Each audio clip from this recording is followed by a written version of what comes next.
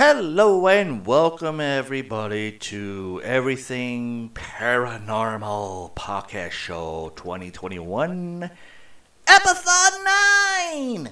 Holy crap!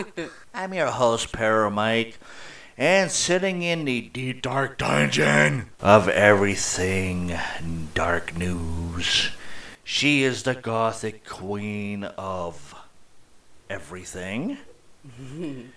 She's the guru of movies that she likes and movies that where she will stick her foot in your ass because you suck at it. She is the lovely...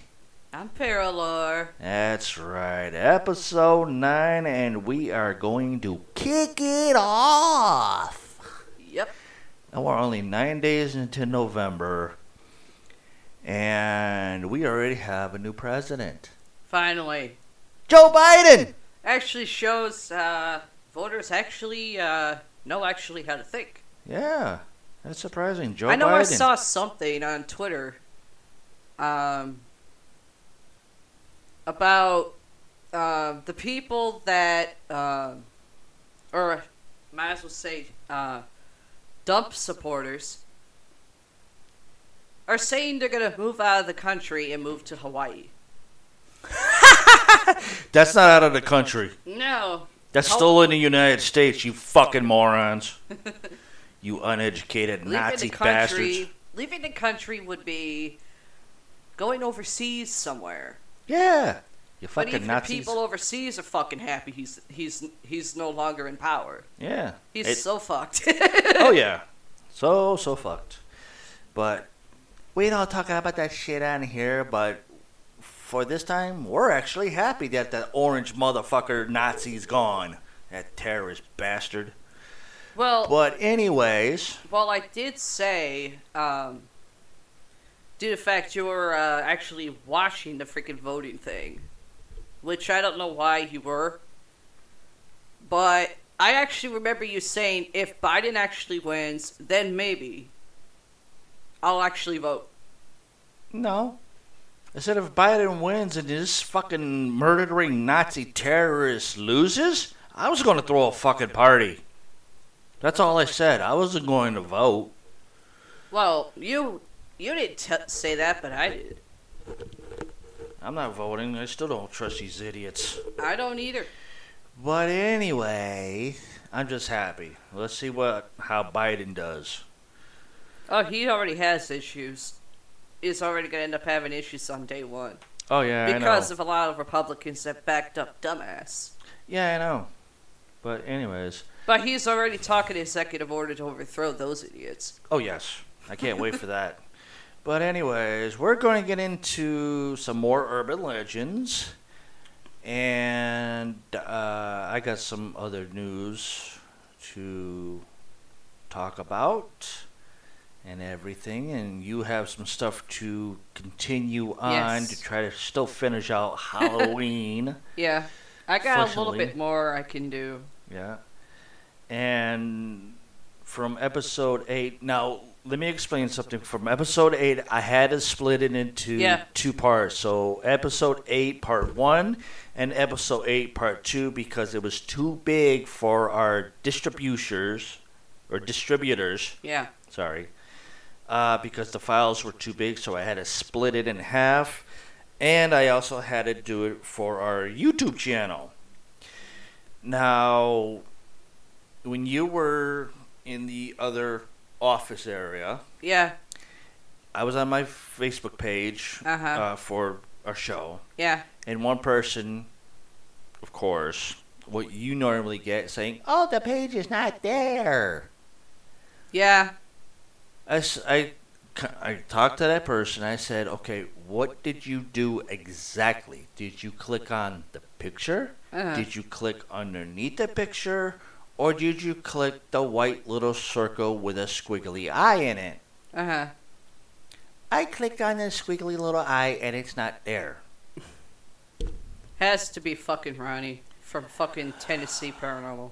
I'm going to say this. And I guess I'm going to have to put it into the description on YouTube. Yep. I'm going to have to guess I got to put it on to the Facebook page, the Facebook group, Yep. as a notice. And I guess I'm going to have to put it on our podcast sites. Do not click on the little squiggly eye on the upload of our podcast show on Facebook, you fucking brainless morons that are supposed to have a decent education, but yet obviously you don't, you Nazi bastards. Click on the image of our banner that's up on the thing, or click below it to where the link is. If it says anchor.fm, you click on that. If it's the picture of a microphone with the flames in the background, you fucking moron fairies, you click on that. Stop clicking on the eye.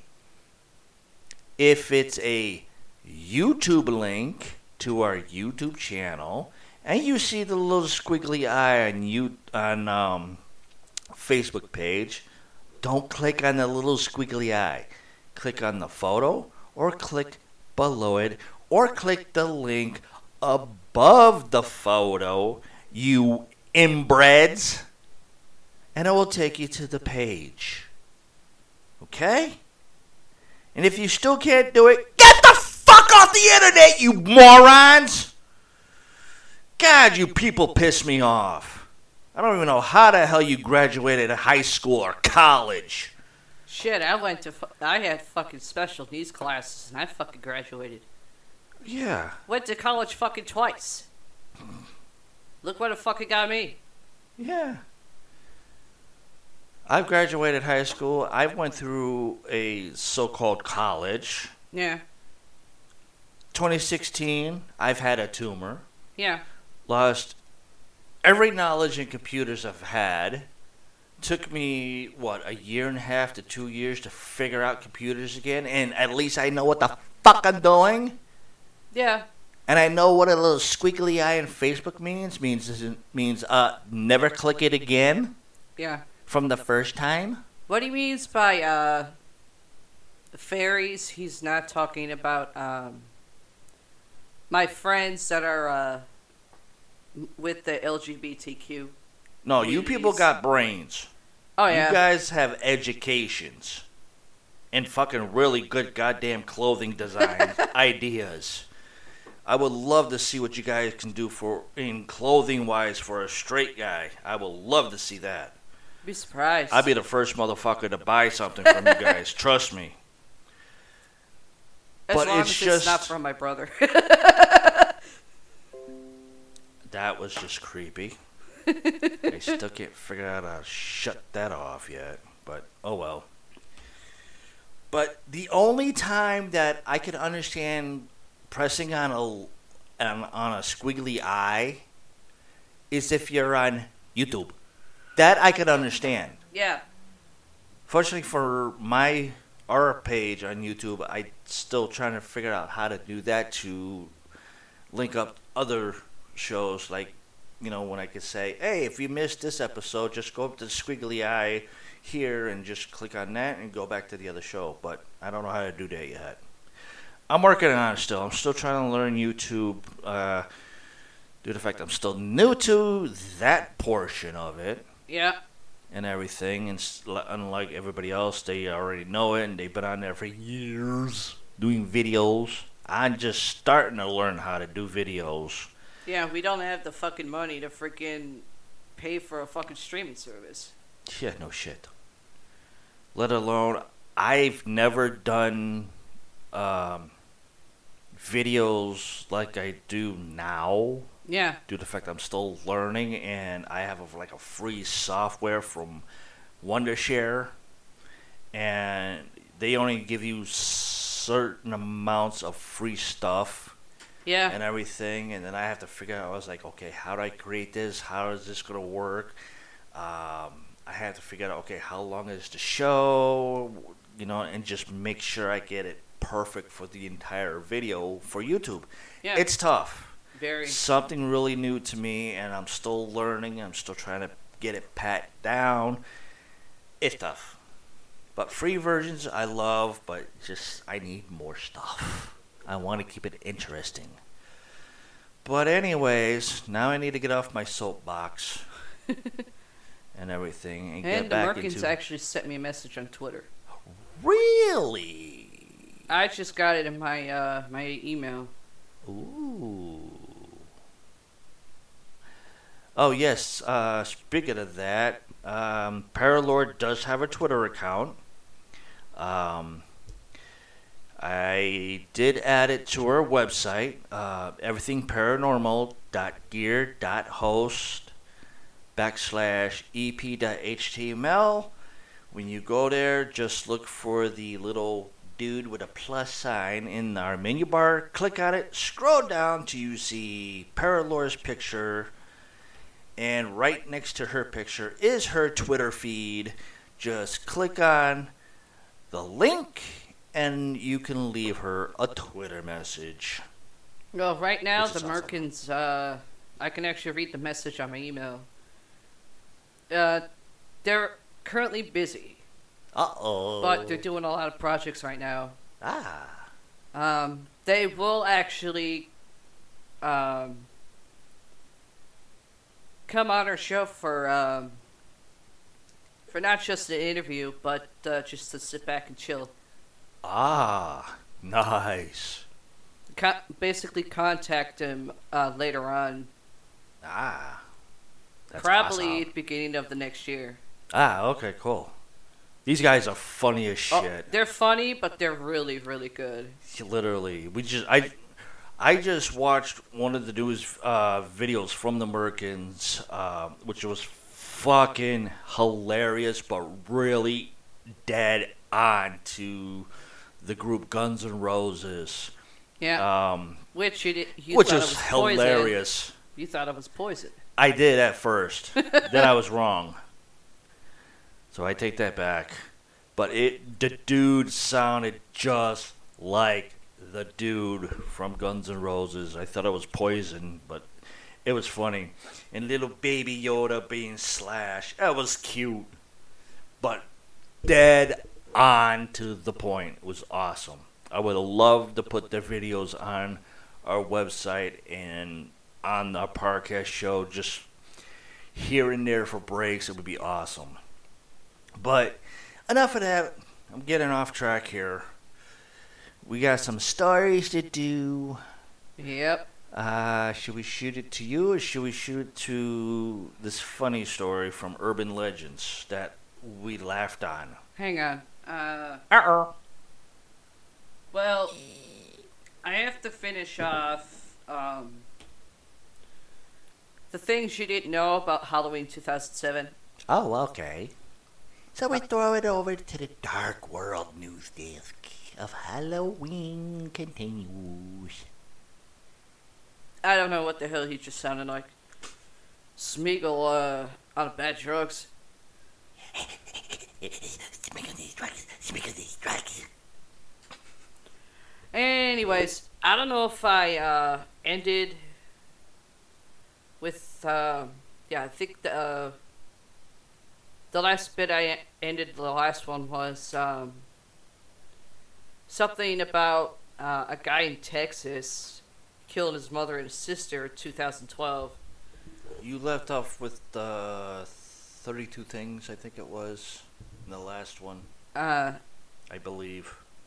There was like 32 things. I already did that one. Yeah, that was episode 8. I could be wrong though. I might have to go back and you're listen wrong. to it. You're wrong, because I remember where I wasn't able to finish because you kind of cut me off. The gun, the first 2007 Halloween that Rob Zombie did, I didn't get a chance to fully finish it. Before, because I still got Halloween 2, his version of Halloween 2 in 2009 to do. And I still have the remake 2018 to do, and a little nuggets that I know people are probably screaming going, what the fuck is it? Anyway, if anybody was wondering, the guns or gun that was that Dr. Loomis used in 2007, it was, let's see, Dr. Loomis handled a Smith & Wesson model 617 before acquiring a 4-inch Colt Python, 357 Magnum, I believe. Apparently, this Dr. Loomis, that Dr. Loomis came packing. Anyways, take a drink, I already stumbled. Anybody over 21, you drink, take a drink, I stumbled. If you're under 17 or 16, you don't get to drink. You just drink juice or soda. Unlike the original films, in which Michael Myers remains relatively clean despite the carnage, in this film, Michael gets increasingly dirtier as the film progresses. I actually agree. In particular, Michael's hands became progressively more caked in dirt, blood, and gore, which demonstrates his total lack of personal care and sole focus on killing. In addition to this, the lack of care concerning personal hygiene is a symptom of many mental health disorders and a clear indication of serious mental illness. I actually learned that. I actually agree with that. There's a few people that, a couple of people in a shelter I used to live in, which I call West Hell Beach in Florida, that had that issue. And boy, were they fucking mentally gone. In other words, that's what drugs do. That's what a lot of illegal drugs do to you. Anyway, Sheriff Brackett's cop car, if anyone wondered, is a 1998 Ford Crown Vic P71. Yes, I know it's a Ford Crown Victoria. I'm saying it the way it's always been said. Bob's van is a 1979. Okay, this kind of doesn't. Dodge. With a license plate reading DHP 73J. Last time I knew, they don't make Dodge. They just make either a Dodge Ram or a car from Dodge. But 1979 Dodge, I think it was probably saying Dodge Dart, I'm not a car person, so I wouldn't know. Although Rob Zombie's version, 2007, it is a remake that he directed. Rob Zombie himself personally does not like horror remakes. I actually agree. Neither do I. The knife that Michael used when he was younger was a 10-inch Victorinox Forstner with a rosewood handle, and a 12-inch Victorinox Forstner with rosewood handle when he was older. So there's the two knives, if people wondered. In the UK, the film was released by Paramount Pictures, which acquired the worldwide distribution rights to the entries released by Miramax when it purchased a 49% stake in the company in 2020. BN, that's actually spelled BE with a capital IN, Media Group retains a controlling 51% stake in Miramax, which was formerly owned by Disney. There's another thing I was right on, Richie. You want to pay up, or do I have to keep making you look stupid? I love raking on my little brother, but I should say my only brother I got left, but right now his head's up his ass. And I don't give a fuck about not calling him out on it.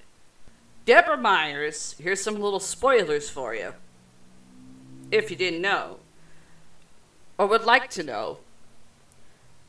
In other words, spoiler alert, Deborah Myers is the only person to die in the film that was not killed by Michael Myers.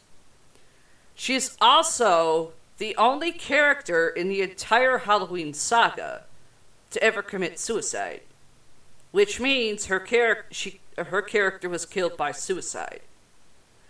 Let's see. An alternate ending was shot, which I really do hate alternate endings. Then changed by Zombie.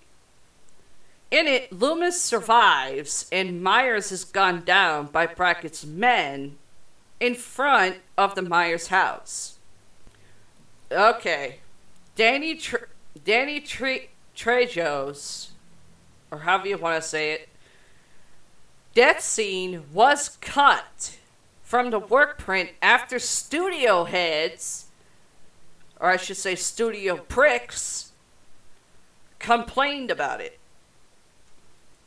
Zombie lobbied to them, stating it is important to show how brutal and uncompassionate the character truly is.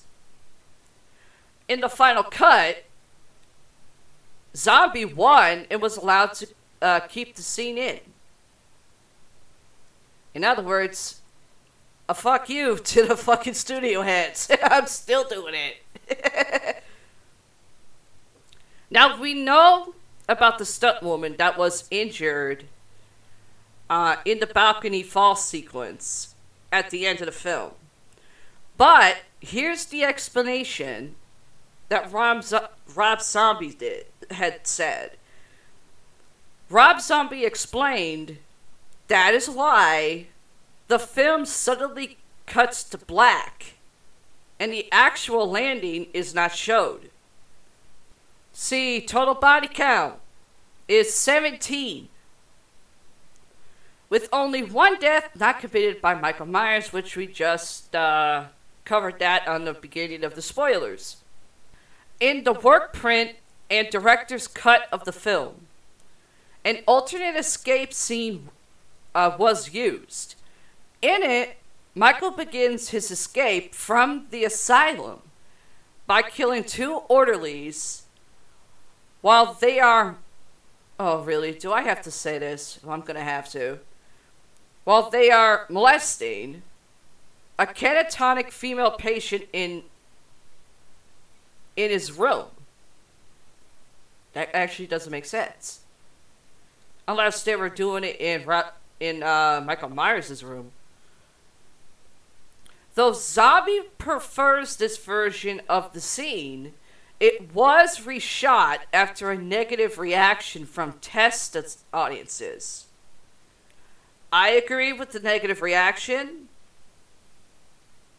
but I believe what Zombie was probably trying to do there is show that shit actually went on in mental asylums, which was always a rumor of things that would be done, or what would happen to what, either female or male patients. So that shit actually has happened in asylums that are like no more.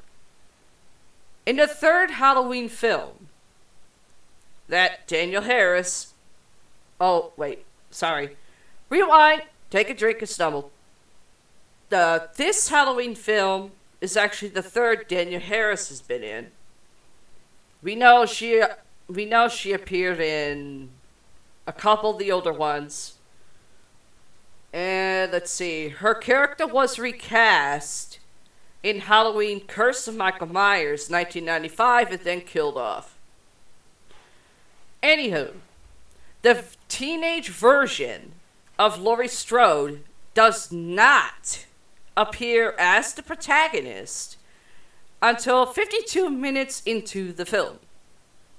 Now, everybody remembers the old, the couple having sex in the Lindsay Wallace's house from the original 1978 one. I got a little bit of a spoiler alert on this one. The couple having sex in Michael Myers' childhood home, which is Rob Zombie's 2007 Halloween, are killed in the exact fashion they were in John Carpenter's original. Although in the original, they're having sex in the Lindsay Wallace's home. The teenage boy in the scene, Rob Zombie's scene, as well as John Carpenter's original, is pinned to a wall with a kitchen knife, and the teenage girl is strangled to death while nude. Myers also wears the sheet over his body and the boy's glasses before he kills the girl, just as he did in the original. And I'm gonna keep on raking on my little brother. Sorry, Richie, but you still owe me $200.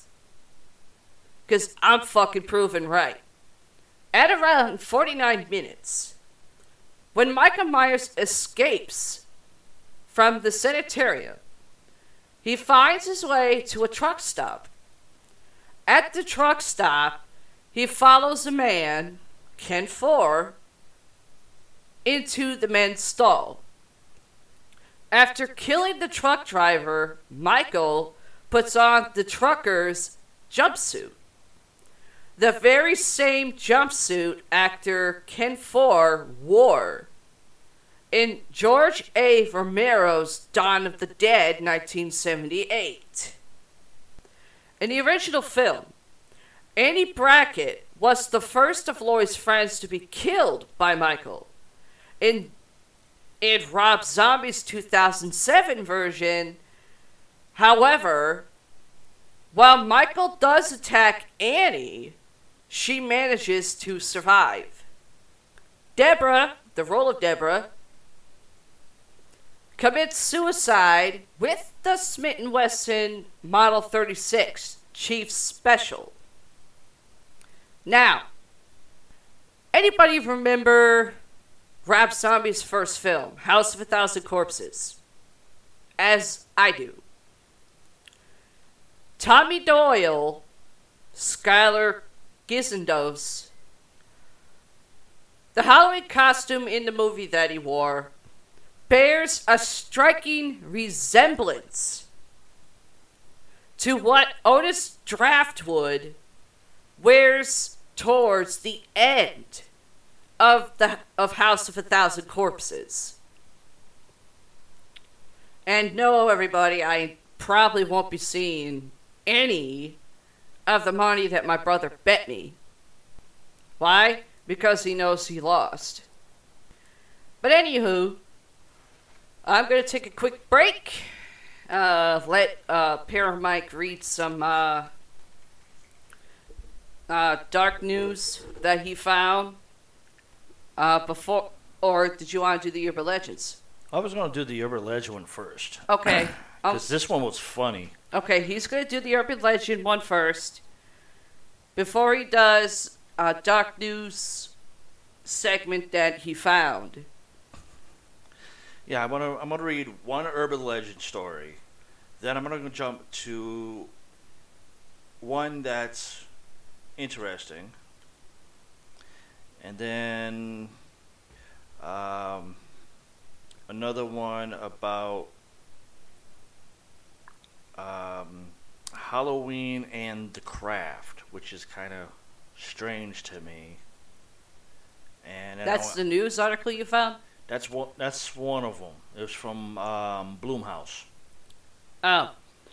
He's going to do those couple things while I take a breather and probably make myself a cigarette. Yeah. And then I'll kick off Rob Zombie's 2009 Halloween 2 version. Things you do not know. Of course, I'm going by IMDb, but IMDb.com is basically has the information that I was actually looking for. Because some media sites online, they'll have exactly what IMDb has, but others are off. Yeah. So I'm going to stop. Paramount can take over. Dear, Yeah. give me the smokes. And then another story that I want to be talking about is the movie that Margot Robbie stars in as Harley Quinn and everything, which for some reason I came across from Cinema Blend. Uh-huh. But that'll come after. So, Urban Legend. This one is called Mama Cass and Her Ham Sandwich. I thought this is fucking hilarious. Well, that is an urban legend that people were saying back then. Yeah, this was submitted February 22nd, 2010. 10 years ago. And the word mama's in quotation. Cass Elliot. Death has been reported over the years as having been caused by choking on a sandwich while in bed and from inhaling her own vomit. Yeah. Oh. Yeah. That's kind of strange on that. She didn't choke. Yeah. Okay. That's questionable. The unfortunate story of Elliot's cause of death was started by a careless coroner called to examine her. He saw a ham sandwich and a Coke on a table next to the bed where Elliot's body lay, and he jumped to a very quick conclusion stating that Elliot, not displaying symptoms of any other sort of trauma, must have choked while eating and drinking lying down. Now, anybody would know better if you're eating a sandwich and you have a drink next to you while you're in bed, you don't lay down. You normally sit up. The story jibbed with the general impression of Elliot as glitter. I'm gonna destroy this world. Just butcher it. It's funny. Glitterness, so it stuck. And that word is spelled Gluttonous.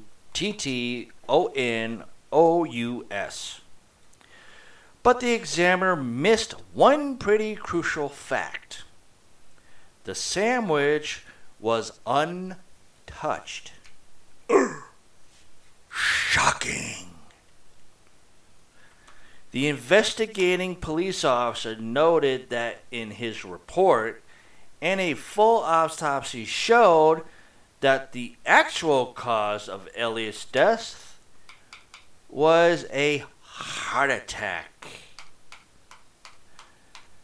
Was not determined until an autopsy was performed a week later. But by the time it was too late, another of rock's urban legends was born.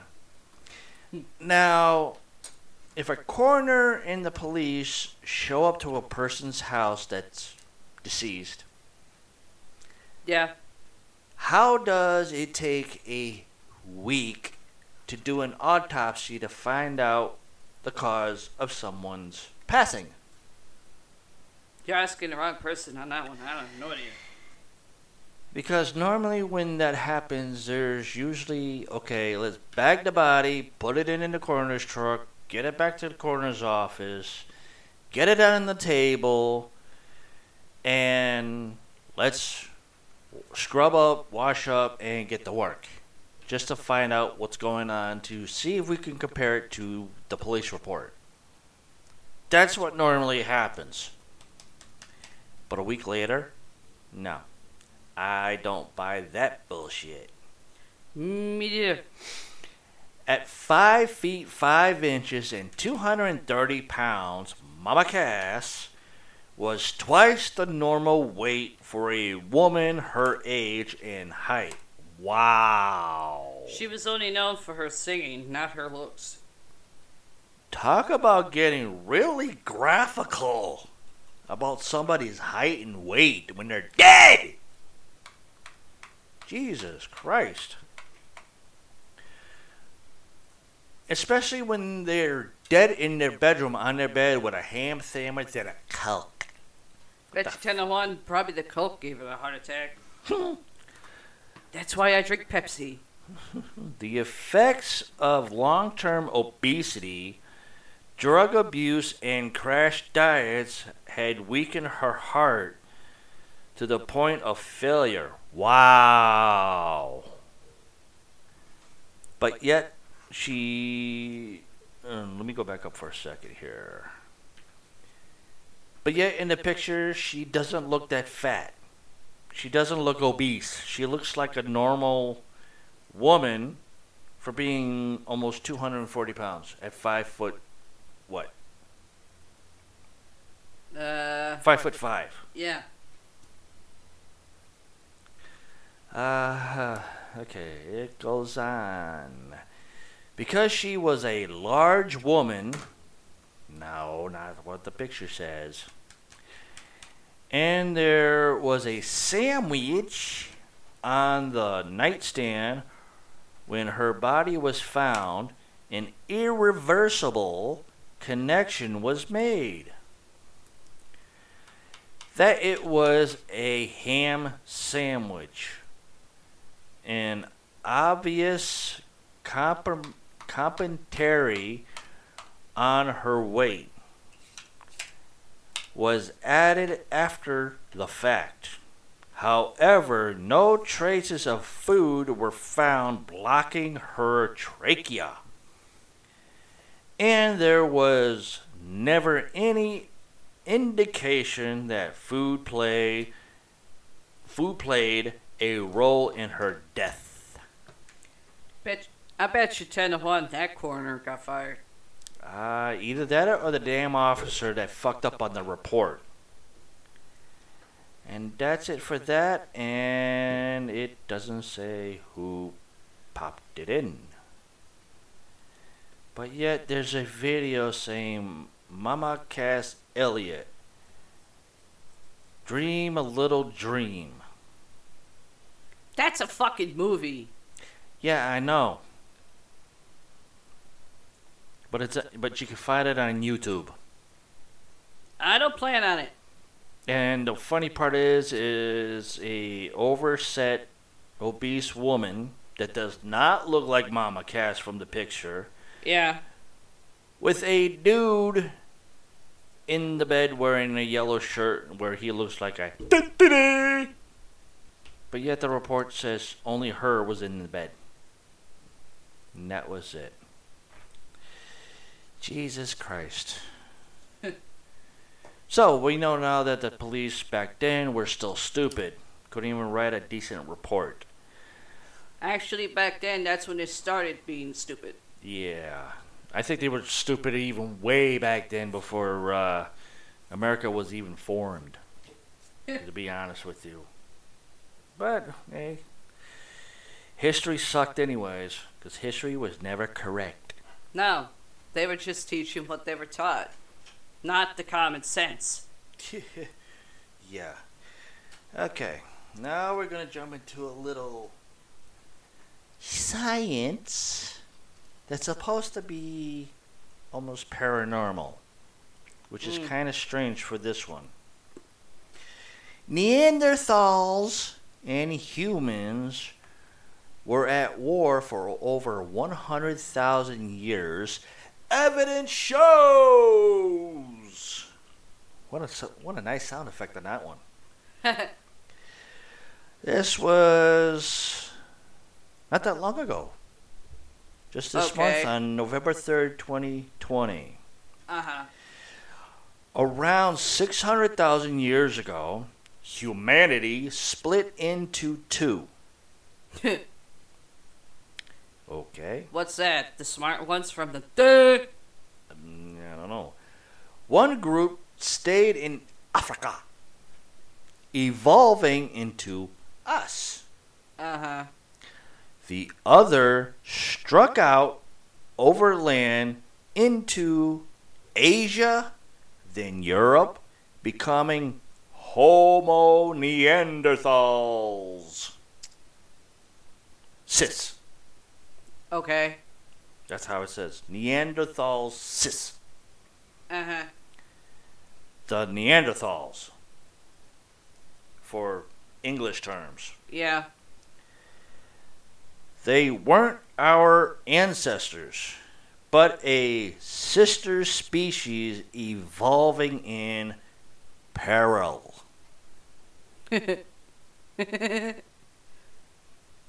Okay. Last time I knew the word Neanderthals were caveman. Well, Neanderthals are actually derogatory term for Canadians. I always thought it was for cavemen. Well, yeah, that's From the dinosaur era. that's what Neanderthals is supposed to mean, but over freaking centuries, people that went from other countries, moved to Canada, started being called Neanderthals. And there's another one that says, because this happened to my son, my oldest son, when he was in just entering high school, an ex-girlfriend that he had, well, when he was seeing at the time, her mother had the gall to call my son a Neanderthal. Which he told me over the phone. I wanted to fucking bitch slap the bitch. Yeah. And I said, honey, there's two things. One, you got some Canadian from me because of my family. I mean, half the time I think my mother is. A Neanderthal in a different meaning. Yeah. The other is basically saying that you're gay. And not in the right sense either. And I said, she obviously doesn't know you. But who gives a shit? Obviously, this girl has so much shit wrong with her, I don't want you near her. Yeah. Or seen with her. Yeah, I guess there's one too many definitions for the word Neanderthals. But it goes on, Neanderthals fascinate us because of what they tell us about ourselves. Who we were and who we might have become. It's tempting to see them in idyllic terms, living peacefully with nature and each other like Adam and Eve in the garden. I don't think Neanderthals were back then when Adam and Eve were playing in the garden. Was that before or after she bit the apple? I don't know, and I don't want to know.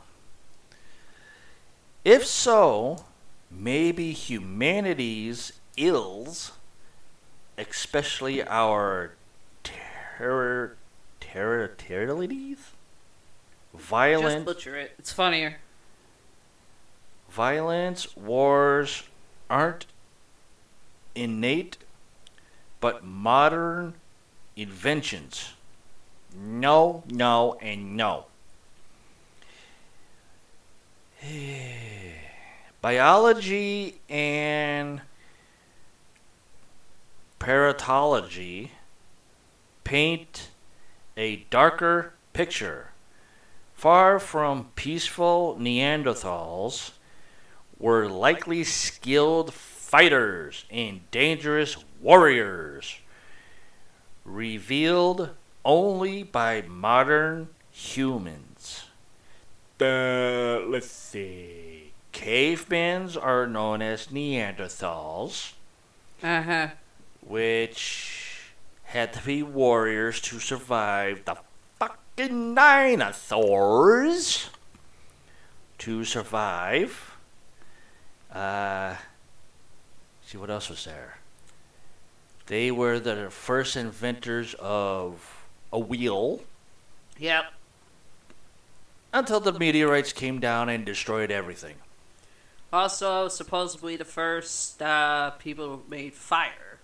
Or Yeah. discovered fire. Yeah, that too. Top predators. Okay. Predatory land mammals and territorial, especially pack hunters like lions, wolves, and Homo sapiens.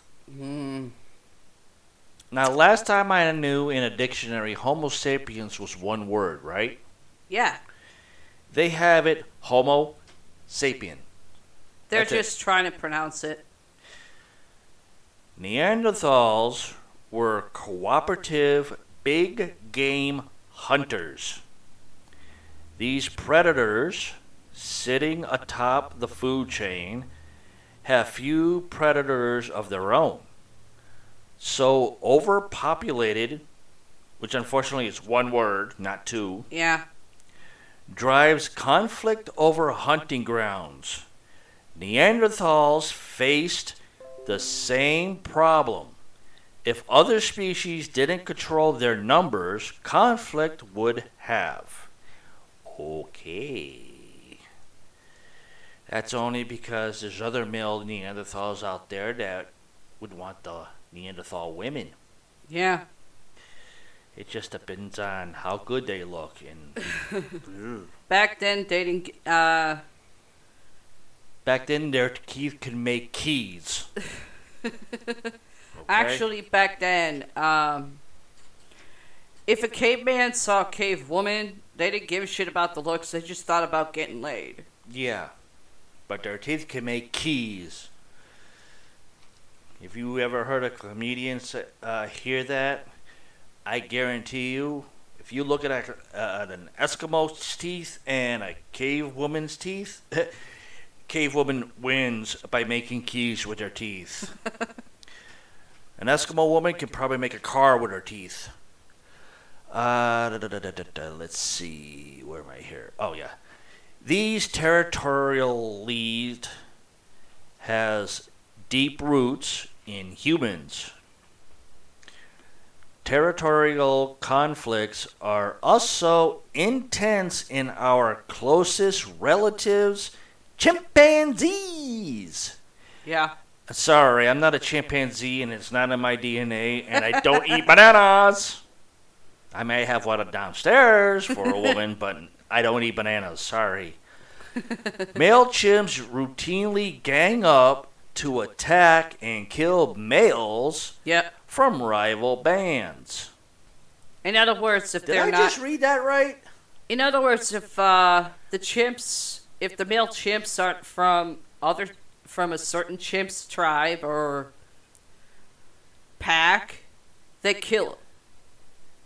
Yeah, I understand about chimps beating the shit out of other chimps. I can understand that. But I'm wondering if I read that right. Male chimps routinely gang up to attack and kill males from rival bands. when did they start playing instruments? I don't think they're talking that type of band, dear. I figured it would just say from like other rival species, it would be more accurate. But Okay. bands, I'm thinking, okay, you got one side of the male chimps ganging up to attack and kill male chimps from a rival band because one side they play really good music, the other side they play shitty music, and one side is like, okay, we gotta go kill these motherfuckers. It's like, what? That would be considered boy bands. Yeah. So, continuing on, a behavior strikingly like human warfare. No, No. because we don't get down on all fours. This implies that cooperative aggression involved in the common ancestor of chimps and ourselves. No. 7 million years ago. I don't think so. If so, Neanderthals will have inherit these same tendencies towards cooperative aggression. No. Next one is all too human. Warfare is an nostalgic part of being human. War isn't a modern invention, but an ancient fundamental part of our humanity. And survival. Historically, all peoples warred. Fortunately, that's how it's spelled. Yeah. Warred.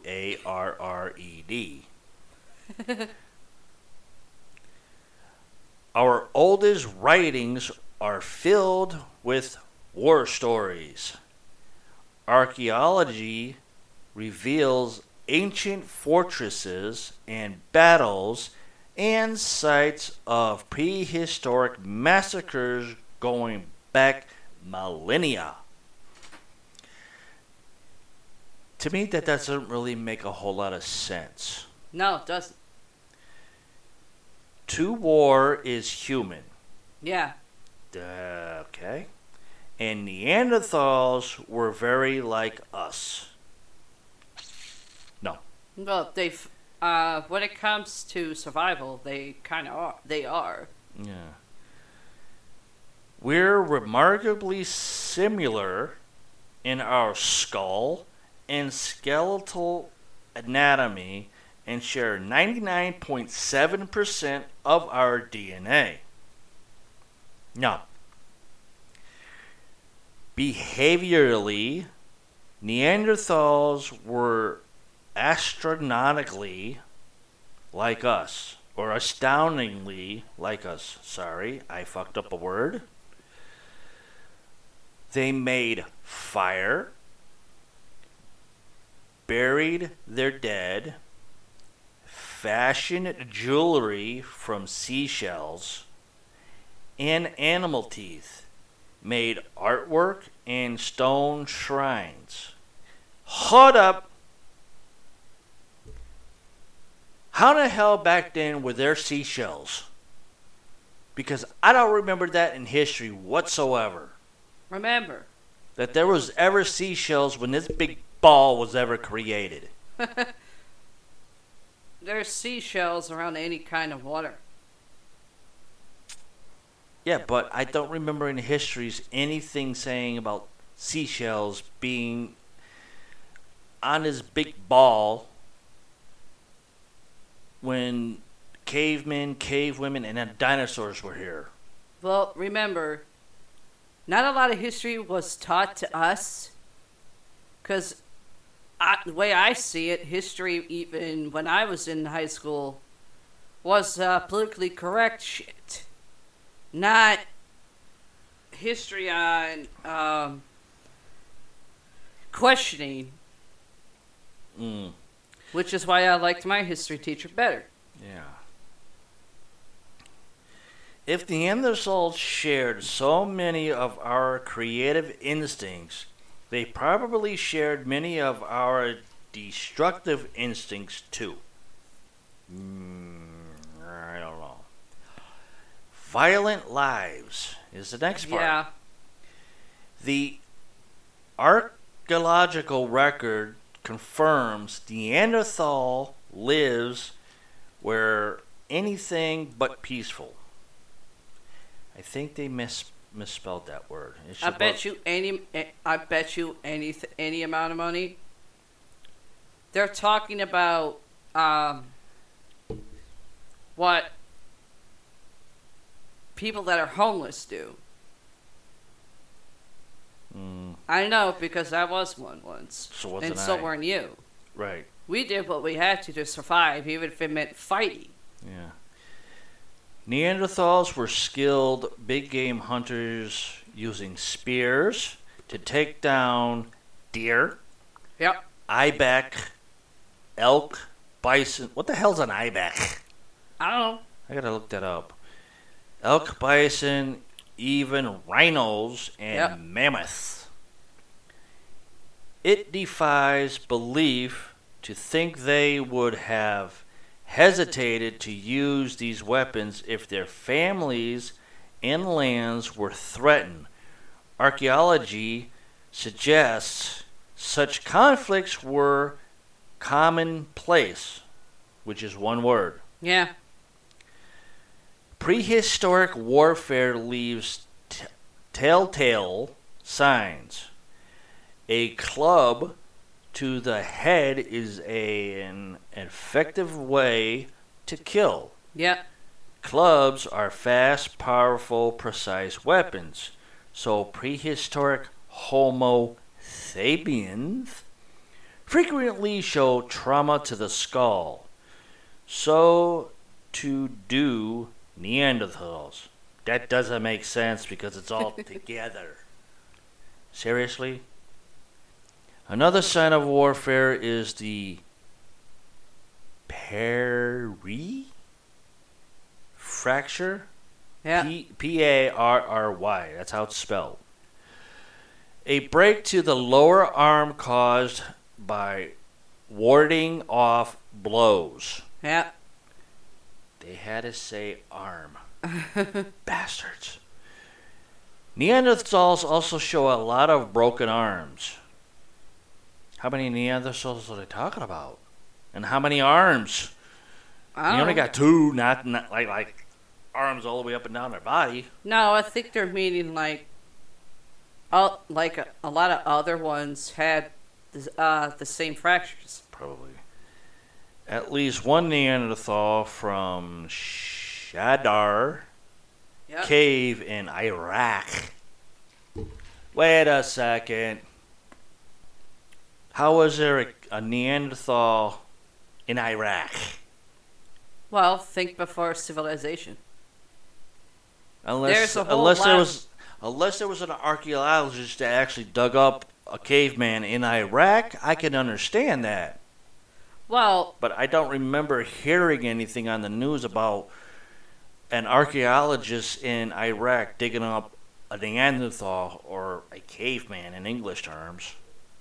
At all. Well, remember, there's so much of this world that is to be discovered still.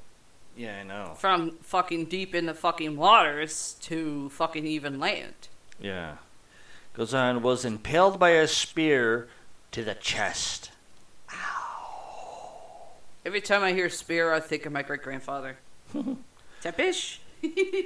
Spike in the ass, anybody? Oh. I hope that person, when they got a spike in the ass and they have to runs. Well, if it go in the asshole and right out whatever body part it did. Like I said, I hope that person didn't have the runs that day. Trauma was especially common in young Neanderthal males, as were deaths. Some injuries could have been sustained in hunting. No shit, just like today.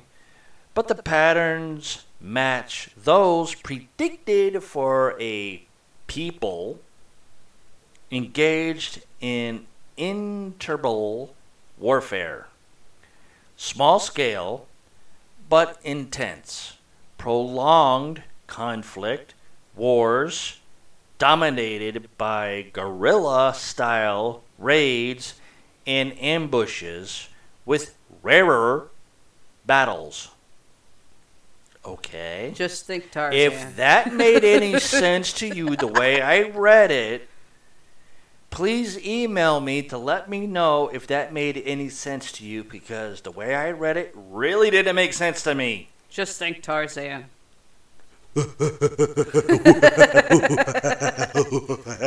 If you understood that, good for you. The Neanderthal resistance. War leaves a subtler mark in the form of territorial boundaries. The best evidence that Neanderthals not only fought but excelled at war is that they met us and weren't immediate overrun. Instead, for around 100,000 years, Neanderthals resisted modern human expansion. And of course, there's a map here and everything of so many different areas. I was about to say, is there a fucking whiteboard and a map to this thing? There is a map, I'm looking at it, but the only weird thing is that they have numbers on here, Yeah. but at the end of the numbers, they have YA. That sounds like algebra. So it's like, there's like negative, and then you have this Yeah. as well. And then some of them that have this, you have the YA, and the ones that don't, you just have the negatives. So it doesn't make any sense, which is kind of odd to me. And it goes on, why else would we take so long to leave Africa? That's the question, people. Not because the environment was hostile, but because Neanderthals were already thriving in Europe and Asia. It's exceedingly unlikely that modern humans met the Neanderthals and decided to just live and let live. Just Okay. think, actually, just think George Carlin when he said that. I was thinking about that, but then I also thought something else, but doesn't Just make go any ahead, sense. say what's on your head. It doesn't kind of make any sense in my head. If nothing else, population growth inadvertently forces humans to acquire more land to ensure significant territory to hunt and forage food for their children. Forage food for their children. Wouldn't it be forego food for their children? Would make a lot more sense. Mm-hmm. But an aggressive military strategy is also good evolutionary strategy. Who the fuck wrote this story? Instead, for thousands of years, we must have tested their fighters, and for thousands of years, we kept losing. In weapons, tactics, strategies, we were fairly evenly matched. That's because we're stupid. Not all of us. Education didn't teach us much. Of course, education was always wrong in a lot of ways. And that's what made us a lot of stupidness. Goes on, and this is a pretty long story. I didn't really realize it. Neanderthals probably had tactical and strategy advantages. They occupied the Middle East for millennia, doubtless gaining intimidated knowledge of the terrain and the seasons. However, to live off the native plants and animals. In battle, their massive muscular builds must have made them devastating fighters in close quarter combat. Their huge eyes, what did they have, fucking bug eyes back then? Likely gave Neanderthals superior low light vision, letting them maneuver in the dark for ambushes and dawn raids. The fuck they have? Night vision eyeballs? I don't know. Sapiens victorious. Or vicious. Yeah, victorious. Doesn't make sense. I don't know. Finally, the stalemate broke. And the tide shifted. We don't know why. Period. That should be a fucking question mark, you moron. It's possible the invention of superior ranged weapons, bows, spear throwers, throwing clubs, Yep. let lightly build Homo sapiens harass the stocky Neanderthals from a distance using hit and run tactics. It's a good thing these idiots didn't know how to build a car. Because that sounds like something people do today. Yeah. Think that's what you're reading that means for today for hit and runs. Or perhaps better hunting and gathering techniques. Let sapiens feed bigger tribes, creating numerical superiority in battle. Even after primitive Homo sapiens broke out of Africa 200,000 years ago, it took over 150,000 years to conquer Neanderthal lands. Yeah. In Israel, hold on for a second, and I can't believe it did that again. But anyways, in Israel, in Greece, whatever, Archaic,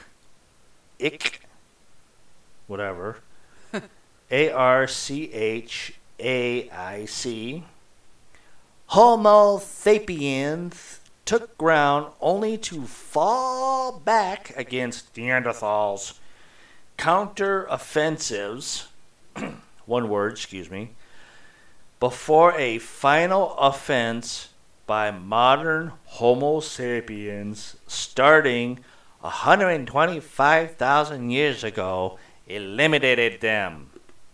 This wasn't a blitzking, or actually Rob Zombie says better in one of his music, as one would expect if Neanderthals were either pacifists or inferior warriors, but a long warrior of attrition. No idea. Attrition. Words are hard. Ultimately, we won! I doubt that. But this wasn't because they were less inclined to fight. In the end, we likely just became better at war than they were. No, we didn't. We still have a bunch of dumbasses that don't know what the fuck they're doing. Sorry. We still a bunch of Neanderthals. We don't know what the fuck we're doing to win a war, nor can we stop winning a war. We just keep causing more and more and more. Because why? We're fucking idiots without a brain cell. Not all of us, just majority. Okay. That one's done. Now we're going over to. Well, should I do this one or should I do the other one? Uh, Thinking. Um, Should I do the one from Bloomhouse from GameSpot or should I do Cinnablin?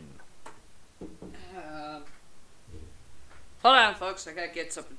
Uh-oh. She's making a mess in the darkness desk. Shut up. Well, why don't you take a break so I can get Halloween 209 out of the way? Ooh. Anyways.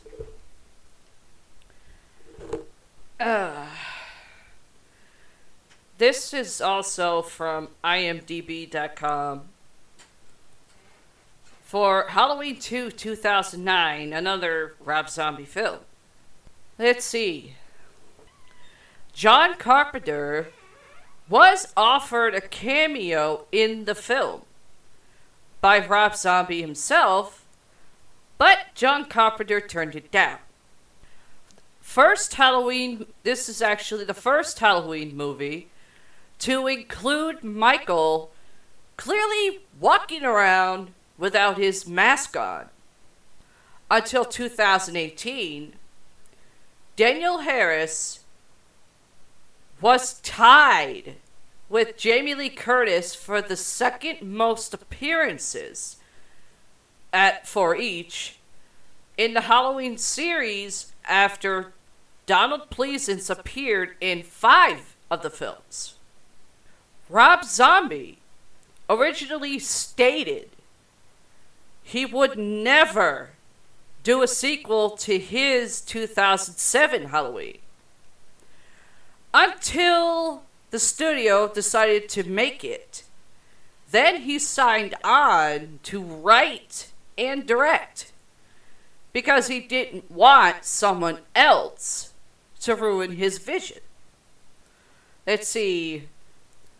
This movie is the first Rob Zombie movie not to feature Rob Zombie regulars Sid Haig, or Hag, or however you want to pronounce it, Bill Moseley, and Tom Towle. Bleh. Take a drink of stubble. Toles. The decision to give Laurie the name Angel as her real name was meant to emphasize her as an extreme opposite to Michael. Laurie Strode's birth name in the original films was Cynthia Myers.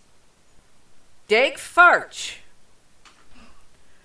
filmed scenes reprising his role of young Michael Myers, but was replaced, and the scenes reshot after it became apparent that Farch had noticeably grown up since the last installment and no longer looked the same age. Tyler Mane is only the second actor to portray Michael Myers twice. George P. Wilbur previously portrayed Michael in Halloween 4, The Return of Michael Myers, 1988, and Halloween, The Curse of Michael Myers in 1995. Mane is the first actor to portray Myers in 2 movies in a row. Character actor Richard Brake garnered his role as coroner's assistant Gary Scott based on a personal recommendation to Rob Zombie from Sid Haig. This led to Brake being cast as Doomhead in Rob Zombie's 31, 2016, and as Winslow, Foxworth, Coltrane, and Three from Hell 2019. Malcolm McDowell quotes Alex DeLarge, the character he played in A Clockwork Orange, 1971, during the press conference when he says, "Let's get things nice and sparkling clear. Whether intentional or not, Margot Kidder, or Margaret Kidder, however you want to say her first name, plays Barbara Coulier in this film, a character with a similar name to her Black Christmas 1974 character, Barbara Couhard. Rob Zombie has stated that the original Black Christmas is one of his favorite horror films.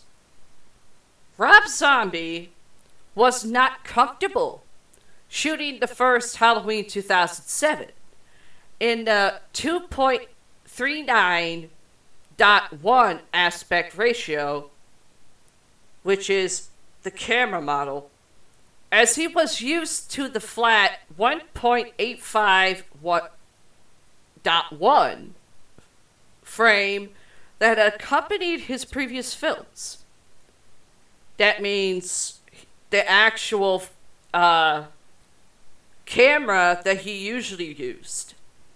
For this film, Halloween 2009, he chose to shoot the whole picture in 16 millimeter rather than the traditional 35 millimeter.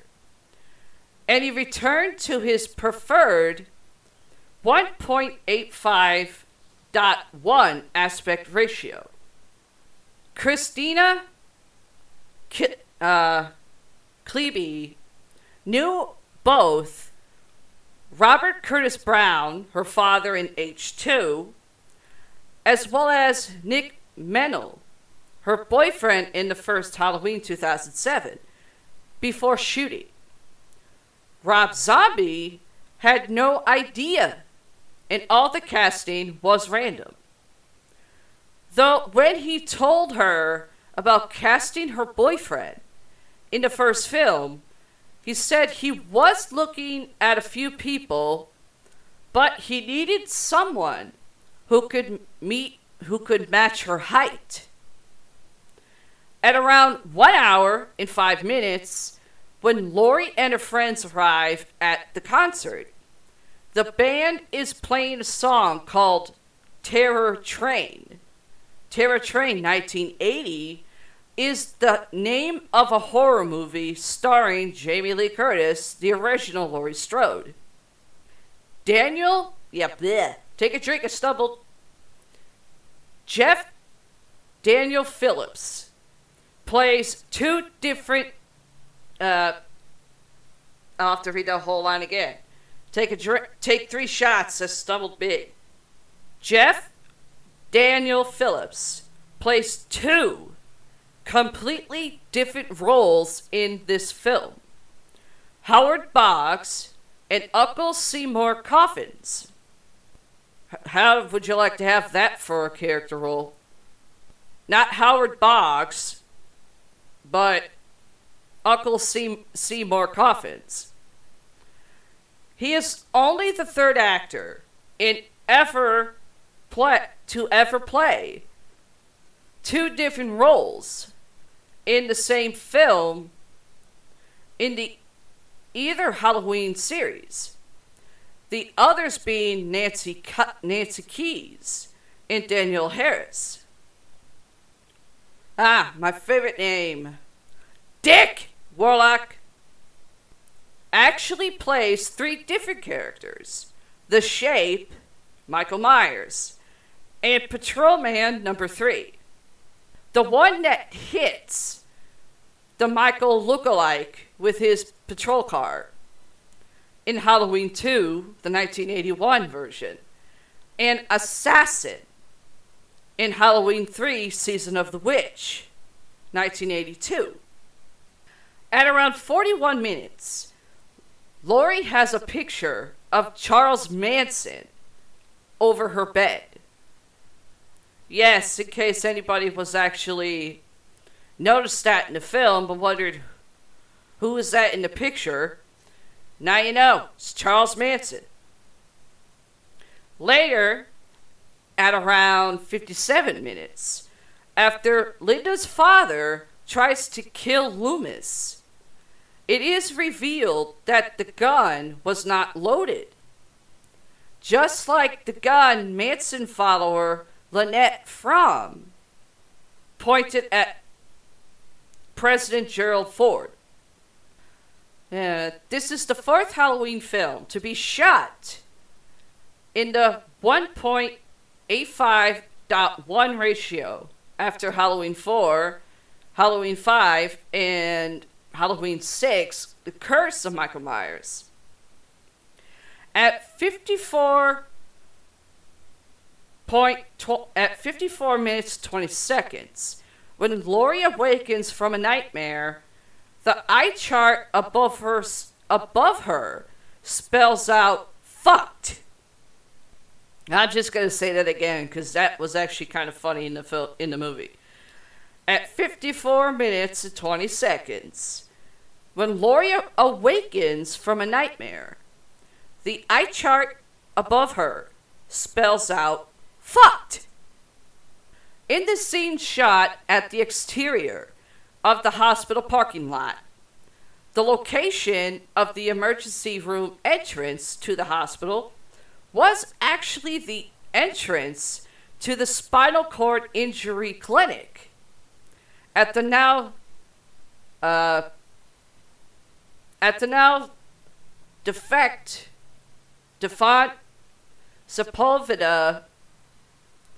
Sepulveda, however you would like to call it, Veterans Administration Hospital in the San Fernando Valley, California. Jesse Dayton rewarded an album as Captain Clegg. The album was produced by Rob Zombie and released on August 18, 2009. A music video for the song Zombie A Go-Go was directed by Don Swanos and released online, while several other videos directed by Zombie were included on the film's DVD/Blu-ray release. Mark Bone Jr., I'm just going to say his name again because that sounds funny. Mark Bone Jr., who played Floyd, and Dayton Cali, who was Coroner Hooks. Both appeared together in Sons of Anarchy, 2008, as Bobby Elvis and Chief Wayne Unsur, respectively. Betsy Rue, who plays Jasleen, was actually given the role during a reshoot as a favor from Rob Zombie to Rue, or Rue, however you want to pronounce her last name. Originally for Halloween 2007, she was cast in the role of Linda Van der Klook, but had to drop out of the film due to scheduling conflicts. She was recast with Christina Klebe. This is the second Halloween film to reference serial killer Jeffrey Dahmer, the first time being in Halloween Curse of Michael Myers, 1995, during the Barry Sims radio talk show. During the Halloween party in the movie 2009 Halloween 2, Laurie is dressed as Magenta from the Halloween Picture Show. Yep, Halloween. Take a drink and stumbled 4 times. Fact chug. During the Halloween party, Laurie is dressed as Magenta from the Rocky Horror Picture Show of 1975. This role was played by Patricia Quinn, who was also in another Rob Zombie movie, The Lords of Salem, 2012. Both House of a Thousand Corpses, 2003, and Halloween, 1979, were actually both shot in 35mm film. Coincidentally, both films' sequels, The Devil's Rejects, 2005, which I actually liked that film, and this film, 2009's Halloween 2, were shot on 16mm film. Carolyn Williams cameos in the film as Dr. Maple, one of the surgeons mending Laurie's injuries in the operating room. She played Stretch in the Texas Chainsaw Massacre 2, 1986. Rob Zombie is a fan of the franchise and asked her to appear in this film. When the group of girls go to the party, they are all dressed up as characters from the Rocky Horror Picture Show. Daniel Brubeck, Big Lou, was also in the movie's predecessor, Halloween 2007. But his character was credited as Lou Martini. The Moody Blues song, Nights in White Satin. That's satin, not Satan, satin. That can be heard in the hospital scenes. May refer to the vision Michael Myers has of his mother dressed in white on the night that he escapes from the coroner's truck. Danielle Harris and Richard Reilly previously appeared in Free Willy 1993, which starred Jason James Richter, or Richter, however you would like to pronounce that last name, whose stepfather and Free Willy 2, The Adventure Home, director Dwight Little previously worked with Harris in Halloween 4. The only actors to reprise their roles from the first film are Scout Taylor Compton, Malcolm McDowell, Brad Dourif, Danielle Harris, Tyler Mane, Daniel Brubeck, and Sherry Moon Zombie. The role of young Michael had to be recast, and this is repeated, the role of young Michael had to be recast when Diego Farsh had outgrown the role. The word fuck and its derivatives are used 1 hour and 12 minutes in the film. The knife Michael uses is a Victorinox Forstner with rosewood handle and a custom-made Bowie knife modeled after the hunter's companion Bowie knife. Now, let's get to some spoiler alerts, shall we? In the unrated director's cut commentary, Rob Zombie says that in the original ending, the three main characters all die, and Laurie Strode's psychiatric ward stay is really, in fact, her last thought, as many mistake it as she's alive still. Let me repeat that again, just in case some of you are a little bit slow in listening. and to rub it in some more of my little brother, in the unrated director's cut commentary, Rob Zombie says that in the original ending, the three main characters all die. And Laurie Strode's psychiatric ward stay is really, in fact, her last thought, as many mistake it as she's alive still. Despite this being Danielle Harris's fourth appearance in a Halloween movie, this is the first in which her character has died. However, her previous character, Jamie Lloyd, was killed off after she was recast. At around 1 hour and 45 minutes in the director's cut, Michael takes off his mask and yells, "Die!" before stabbing Dr. Loomis.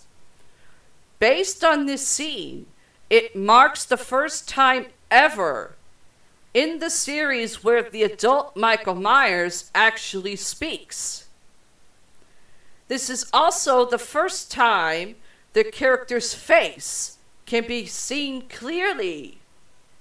Danielle Harris, of course, who plays Annie Brackett, was the object. I'm going to say that again. Was the object of Michael Myers' obsession in the original Halloween series. She played his niece, Jamie Lloyd, Halloween 4, and in Halloween 5. Director's cut body count, in case anybody was ever wondering, 20. Plus the 2 people on screen and the one person off in the opening dream sequence. Theatrical cut, 19.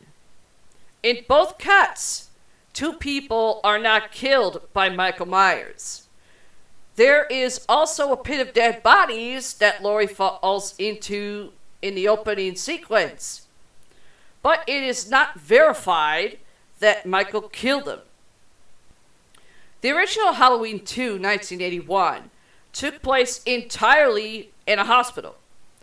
Although the 25-minute dream sequence at the beginning of the film, where Laurie is running from Michael in a hospital, is initially thought to be an intentional homage to said film Rob Zombie, has since denied this, especially because he has stated that he did not even like the original Halloween 2. This is the only Halloween movie where the character of Sam Loomis pretty much dies for certain. He may have been killed at the end of Halloween 6, 1995, but that was never actually confirmed.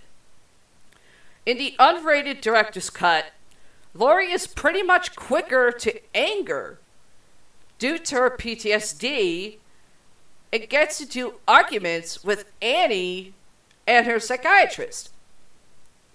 These moments were cut from the theatrical version, presumably to make Laurie more likable. The unrated ending sees her turn completely psychotic, and she is shot and killed by the police along with Michael Myers.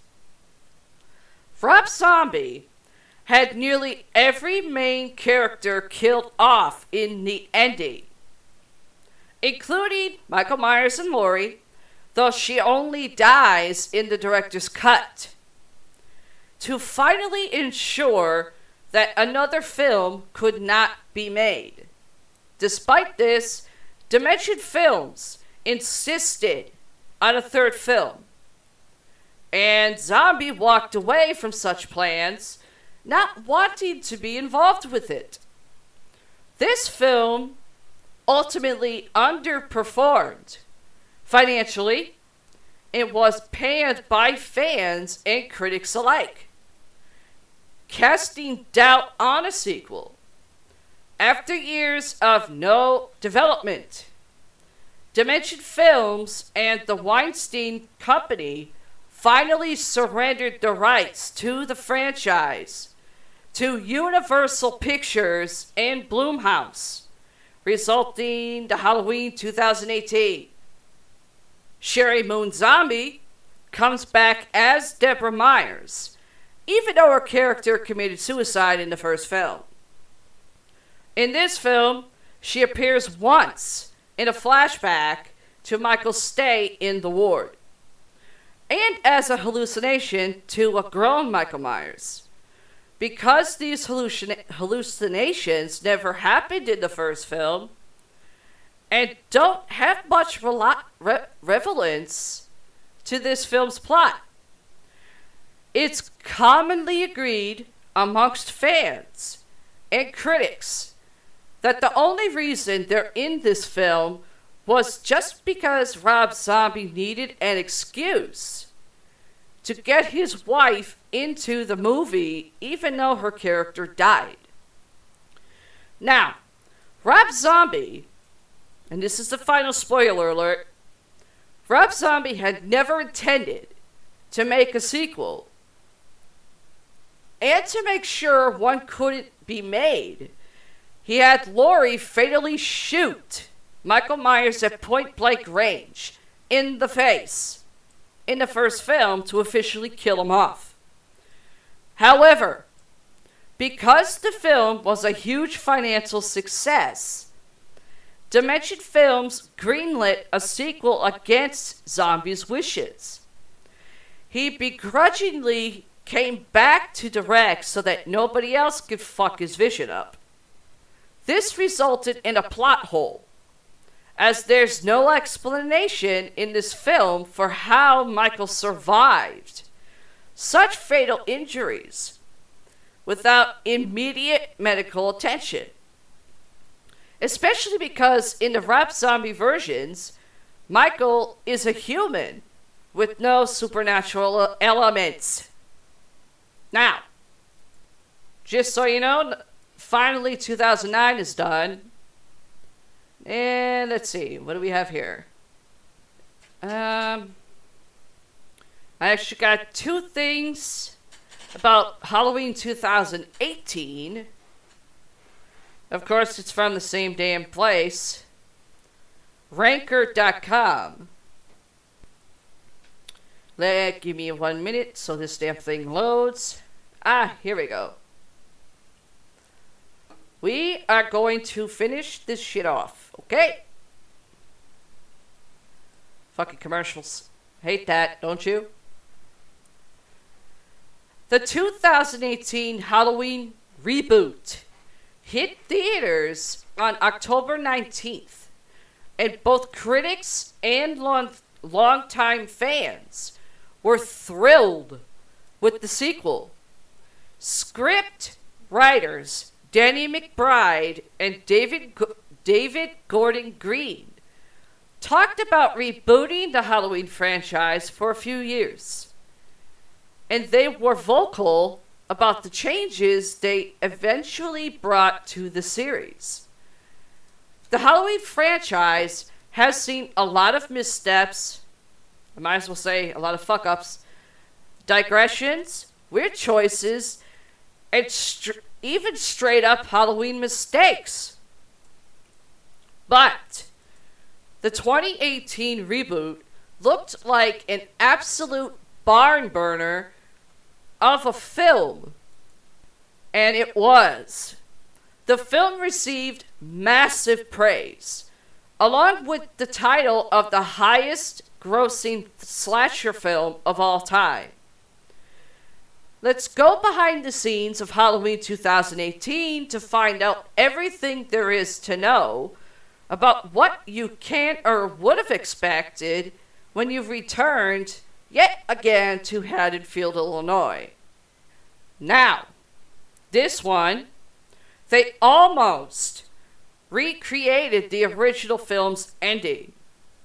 During development of the 2018 sequel, a first draft of the script called for the recreation of the original ending of the 1978 classic. In the proposed opener, the famous Dr. Loomis gets killed by Michael Myers. Producer Ryan Turek spoke about the original script and said that director David Gordon Green wanted to fuck things up, man. I'm reading exactly how it is. And it's actually written, and this is an uncensored show. Let's see. Producer Ryan Turek, yes, I'm repeating myself, but I didn't fuck up, I want to say it again. Producer Ryan Turek spoke about the original script and said that director David Gordon Green wanted to fuck things up, man. The first scripted opening was a re-envisioning of the finale of Halloween. David wanted to fuck things up, man. He wanted to just mix things up a little bit. So initially, he had a scene in which we came in at the end of Halloween and Loomis sees the screaming kids, comes inside, sees the struggle between Laurie and Michael. Michael pulls his mask back on, Loomis shoots him, pushes Michael back through the doorway into the bedroom. Laurie is cowering on the ground. Loomis charges into the bedroom, where Michael gets the upper hand and jumps him. Loomis drops the gun, and then Laurie is holding on to the gun. But she's shaking so much she can't actually pull the trigger. It says they released a clip of it, but no screen. But nothing. Go figure. Universal and Blumhouse released a trailer of Laurie Strode, which, I don't know about you guys, but I can't stand teaser trailers. Jamie Lee Curtis, Laurie Strode, and Michael Myers, James Jude Courtney, in a violent clash. 40 years after her first encounter with the serial killer, Laurie has to protect her estranged daughter, Karen, Judy Greer, from Myers. Let's see. The film came out October 19th, 2011. 2018. Sorry, everybody. In fact, give me 1 second.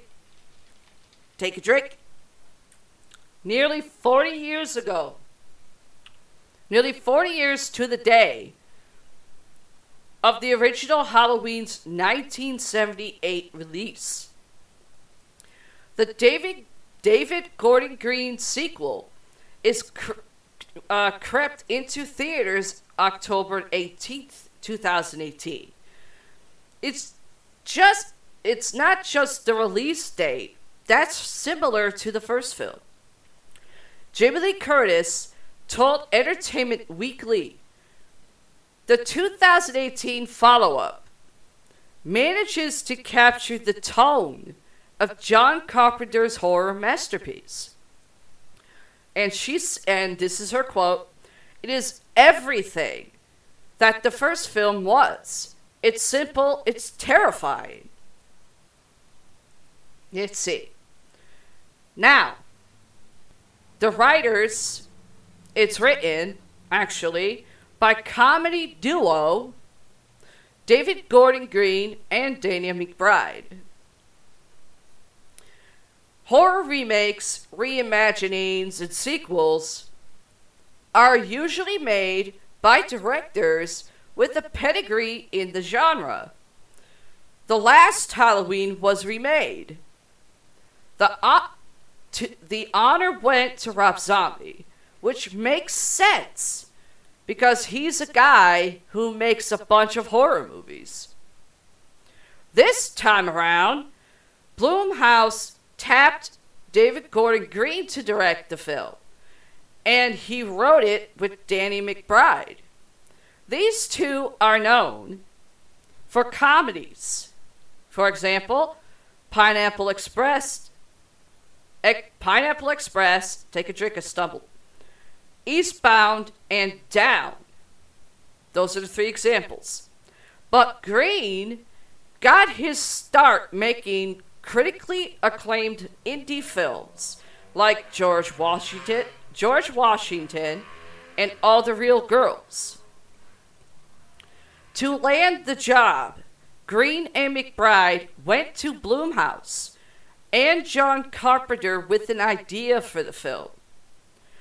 John Carpenter said about both of the guys, "Blew me away. I might even do the music." Prior to reigniting Halloween, Green was working on the remake to Suspiria, or Supria, however you want to freaking pronounce it. Sorry if I butchered it. So, he's definitely keen to delve into the genre. Now, John Carpenter, he did give the film his blessing. When it comes to Halloween remakes, fans need John Carpenter to give them the stamp of approval, as he's the visionary who started it back in 1978. That's actually true. For the 2018 sequel, Carpenter was brought on as executive producer before the script was even in production, and he's been involved all along the way. He told The Guardian, in his own words, as he says, 38 years after the original Halloween, I'm going to help to try to make the 10th sequel the scariest of them all. James Jude Courtney, one of the actors playing Michael Myers in the new Halloween, James Jude Courtney, one of the actors playing Michael Myers in that film, said Carpenter was gracious when he appeared on set and made sure he didn't hang around for too long and bother anybody. Courtney continued in his words, he wanted to come in, give everybody his blessing, shake some hands, look in some people's eyes. I don't know how that sounds, but to me that's kind of weird. Have a few laughs and move on. He was letting David and the Roughhouse / Blumhouse crew do what they do. Of course, Jamie Lee Curtis once again plays Laurie Strode. Jamie Lee Curtis's Laurie Strode has been in and out of the Halloween franchise for decades. She's at the center of the first 2 films, then reappears in H2O under an assumed name. This time around, she's hardened and ready for blood. Or was hardened and ready for blood. In Halloween 2018, Laurie's was prepping on Michael's return for the last 40 years. It's 2020, I know that, people, but 2018, come on. You figure out the math. Her house is booby-trapped. She's good with a rifle. And she looks prepared to throw down with any masked figure who crosses her. Now,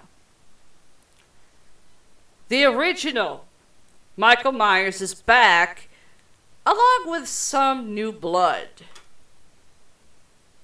What that means, I'm explaining right now.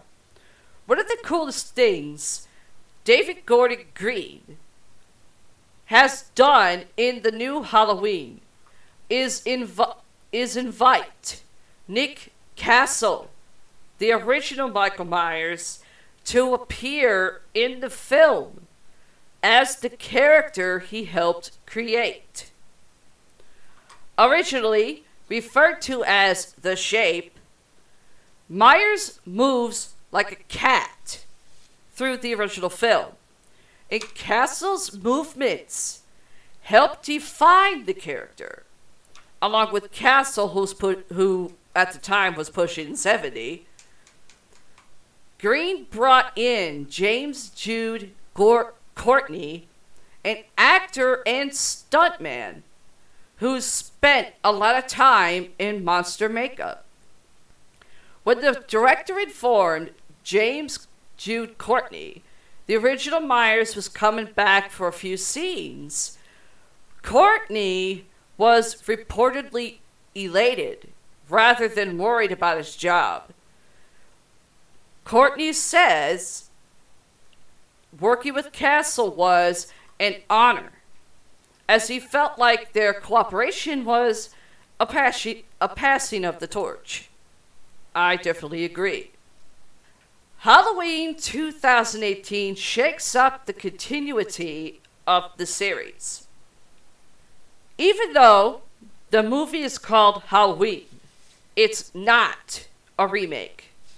The film works as both a sequel to the original film and a hard reboot on every film that followed. This means everything that happened after Michael Myers fell out of a window at the end of the original film has been erased. Michael and Laurie aren't brother and sister. H2O isn't a thing. And Halloween Resurrection, where Laurie is killed, definitely never happened. According to the first trailer, everything that occurred after the first film is simply a myth within the new continuity. To prepare for this hard reset, David Gordon Green and Danny McBride dug deep into the previous film's lore. And Green told Entertainment Weekly, in his words, "We watched all of the Halloween movies, and I can actually enjoy them. But there just felt like such a simple truth to the original. I think by the time you add Michael and Laurie's relationship, being family, or he's hurting his family, it brings that boogeyman out of it. I want everyone to be afraid of him. I wasn't. In this one, we're trying to go bare bones and tell a horrifying story of questions that have no answers. It's just bad shit that happens. There are some homages to the entire Halloween franchise. Danny McBride and David Gordon Green may have ditched most of the Halloween franchise mythos, but they've made sure to include several references to the rest of the films in their sequel. McBride had told Sci-Fi the Halloween franchise has kind of become a little bit of like choose your own adventure, you know? Like there's so many different versions and the timeline is so mixed up. You just thought it would be easier to go back to the source and continue from there. However, he also admitted some of the sequels seeped into their production. That means we do reference other movies. For fans, we play homage in respect to every Halloween that has been out there. You can find an overt homage to the second trailer for the film. At 1.57, I'm thinking 1 hour 57, but I think that's just the camera lens. There's a glimpse of the notorious cursed masks from Halloween 3, Season of the Witch. Hopefully no one's head exploded while making the film. Danny McBride has a few sequels in mind, even though he was scared to meet Michael. Oh, grow up to pull out, hike up your skirt, you fucking bitch. You're doing a horror movie, you're directing it with someone else, you're not supposed to be scared of the fucking character. Everybody else is in the movie. Before pitching their Halloween sequel to John Carpenter and the executives of Blumhouse, Danny McBride and David Gordon Green went a little nuts and came up with an idea to film 2 Halloween movies back to back. However, they ultimately decided against the idea. McBride told Entertainment Weekly, in his words, which I'm reading right now, "We were going to shoot them back to back. Then we were like, well, let's not get ahead of ourselves. This could come out and everyone could hate us, and we'd never work again. So let's not have to sit around for a year while we wait for another movie to come out that we know people aren't going to like." At the same time, McBride said he definitely has an idea about where the franchise could go if the film was a hit. Despite being such a big fan of horror, McBride admits he was nervous to meet Michael Myers on set. And his words, as I read, that day they were testing the mask with James for the first time. They weren't even shooting with him. They had brought the mask onto set and were doing lighting tests inside the house. We creeped in early to see that. And there he was at the end of the hallway, just sort of lit from a little bit of light coming in from a bedroom, shining on the shape. Standing at the end of this hallway, just looking at us. We were all like, that's incredible. I don't want to go back there. I know what happens when you go back there. Can you say it a little bit? Pussy?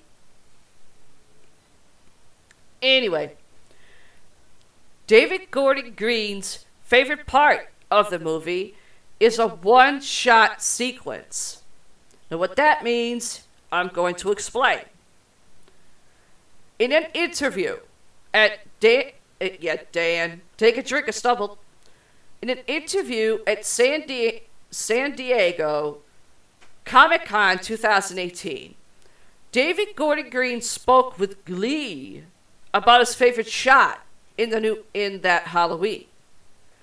One he thinks is going to he thought was going to freak out audiences and let them know he's not messing around.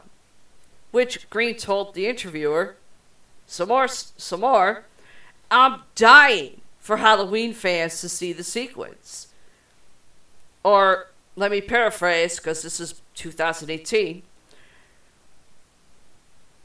Green said he was dying for Halloween fans to see the sequence. It's a one-shot sequence when Mike gets back to work. It's a very long shot, a very complicated scenario that we took a long time rehearsing and strategized on how to achieve it one shot. Michael did a little trick-or-treating of his own, and that's pretty exciting. The sequence Green discussed is probably the first half of the second trailer, which sees Michael Myers walk into an open shed and grab a hammer before presumably beating a woman to death in her home. Happy Halloween? Michael Myers won't be an overpowered monster. Now, explaining, before writing their sequel, Danny McBride and David Gordon Green watched every film in the franchise to see what filmmakers did right and, perhaps more importantly, what they did wrong. I could say quite a few things. Their biggest takeaway involved the overpowered version of Myers. The writers stripped away the unstoppable monster to give the character a more realistic, frightening aura. McBride explained the decision to Business Insider by saying, at the end of the day, you're dealing with a masked man who kills people, and it's crazy to see all the different sequels and what people tried to do. What might have been lost from the original in hopes of creating more story. So we're just trying to learn from that. And I feel what happened with Michael Myers, unfortunately, is in those later sequels. He became this superhuman. Nothing could really kill him. That doesn't make him scary anymore. For us, the way he looked at it, and it's much scarier to just have that man who is hiding in the shadows as you're taking the trash out to the backyard. Now, the Strode family plays a large part in the film. In the Halloween sequel, it wasn't just Laurie Strode fighting Michael Myers. The masked monster is going to have to deal with 3 different Strode women. While Jamie Lee Curtis praised her role as Laurie Strode, she's joined by Judy Greer from Ant-Man and Andy Matichak, however her last name is. I know I butchered it. Sue me. Better yet, kiss my ass. Orange is the new Black as her daughter and granddaughter respectively. Curtis told Yahoo! The addition of new Strode women makes the film more of an alternate version of the 1978 original. And this is what she said. If I had my druthers, or whatever that's supposed to mean, I probably would have called it Halloween Retold. Because it's being retold. It's the original story in many, many, many ways. Just retold 40 years later with my granddaughter. The ending had to be reshot. After initial test screenings of the film, David Gordon Green and crew went back to work on Halloween, performing reshoots so they could make minor changes, take a drink and stumble, so they could make minor changes to the ending. This may sound like bad news, or sounds like bad news, but it's actually not that out of the ordinary for a huge film like Halloween, to be tweaked based on preliminary audience reactions. Blumhouse intended to do this a lot, most notably in the found footage ghost movie The Gallows, which received reshoots for roughly 40% of the film. The Academy Award-winning Get Out also got a new ending, as producers felt it required a more uplifting finale. In a riotous reception, if the riotous reception is any indication, Halloween's reshoots were a good thing. Jamie Lloyd didn't make an appearance.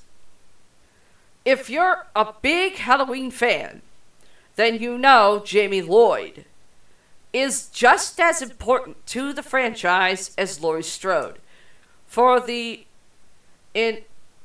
uninitiated, Lloyd is Laurie Strode's daughter, who's raised without knowing her uncle as a masked serial killer. Lloyd was played by Danielle Harris, 4 and 5, and went on and appeared in Rob Zombie's Halloween. But thanks to the major recon of the new film, she no longer existed.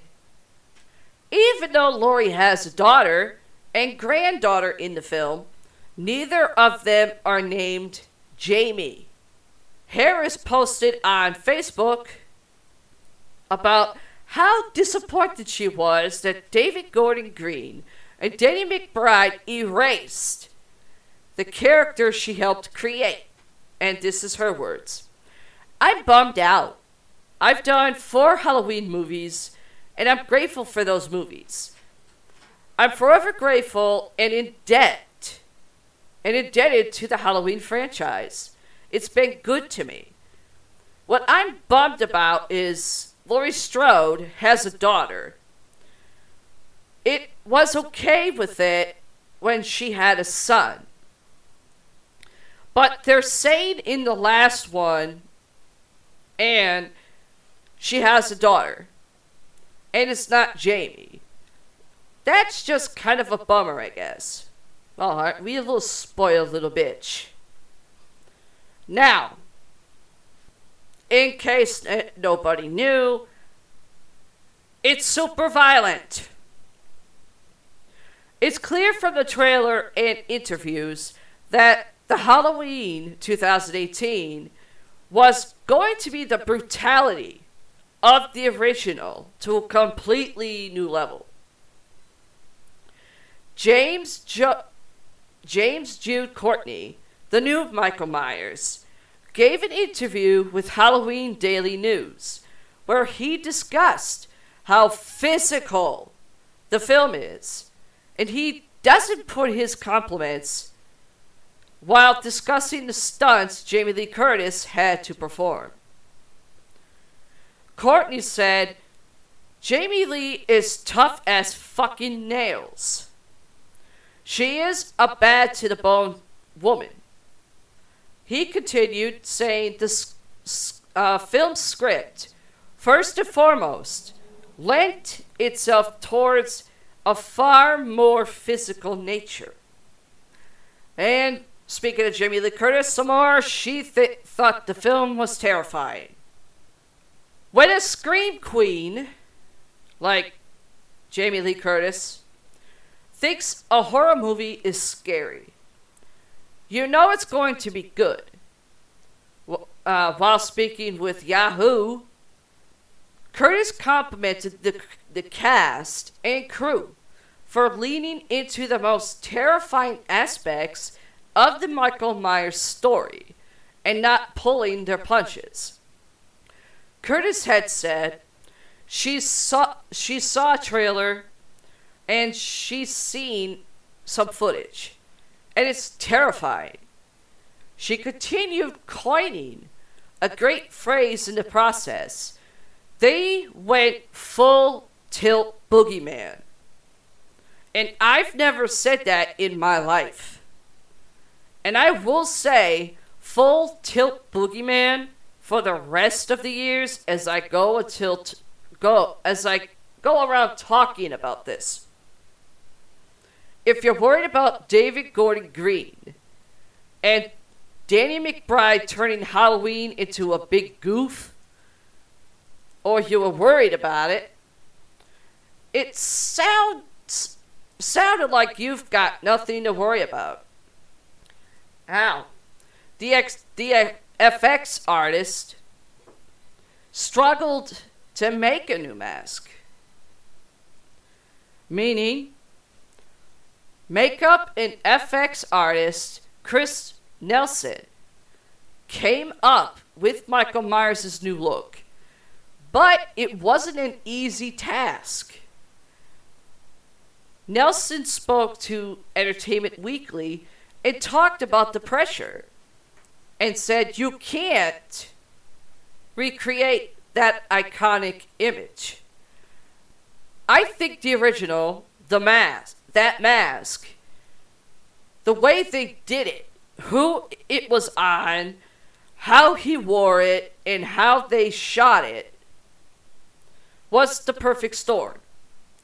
It was the perfect storm, never to be imitated ever again. You just can't do it. So the goal was to try to get the form of the original. The expression of the original, the feel for that character. That was the goal. It wasn't trying to copy it. It was just trying to make it a step further and bring that character back again. The original mask, we all know, has a fun backstory though. It was, and I'm going to repeat, it was a Captain Kirk, basically William Shatner, mask painted in Myers' now signature white look. And I think that was the last one on that. Let me double check. Yep, that's the last one, I think. Now, let me double see.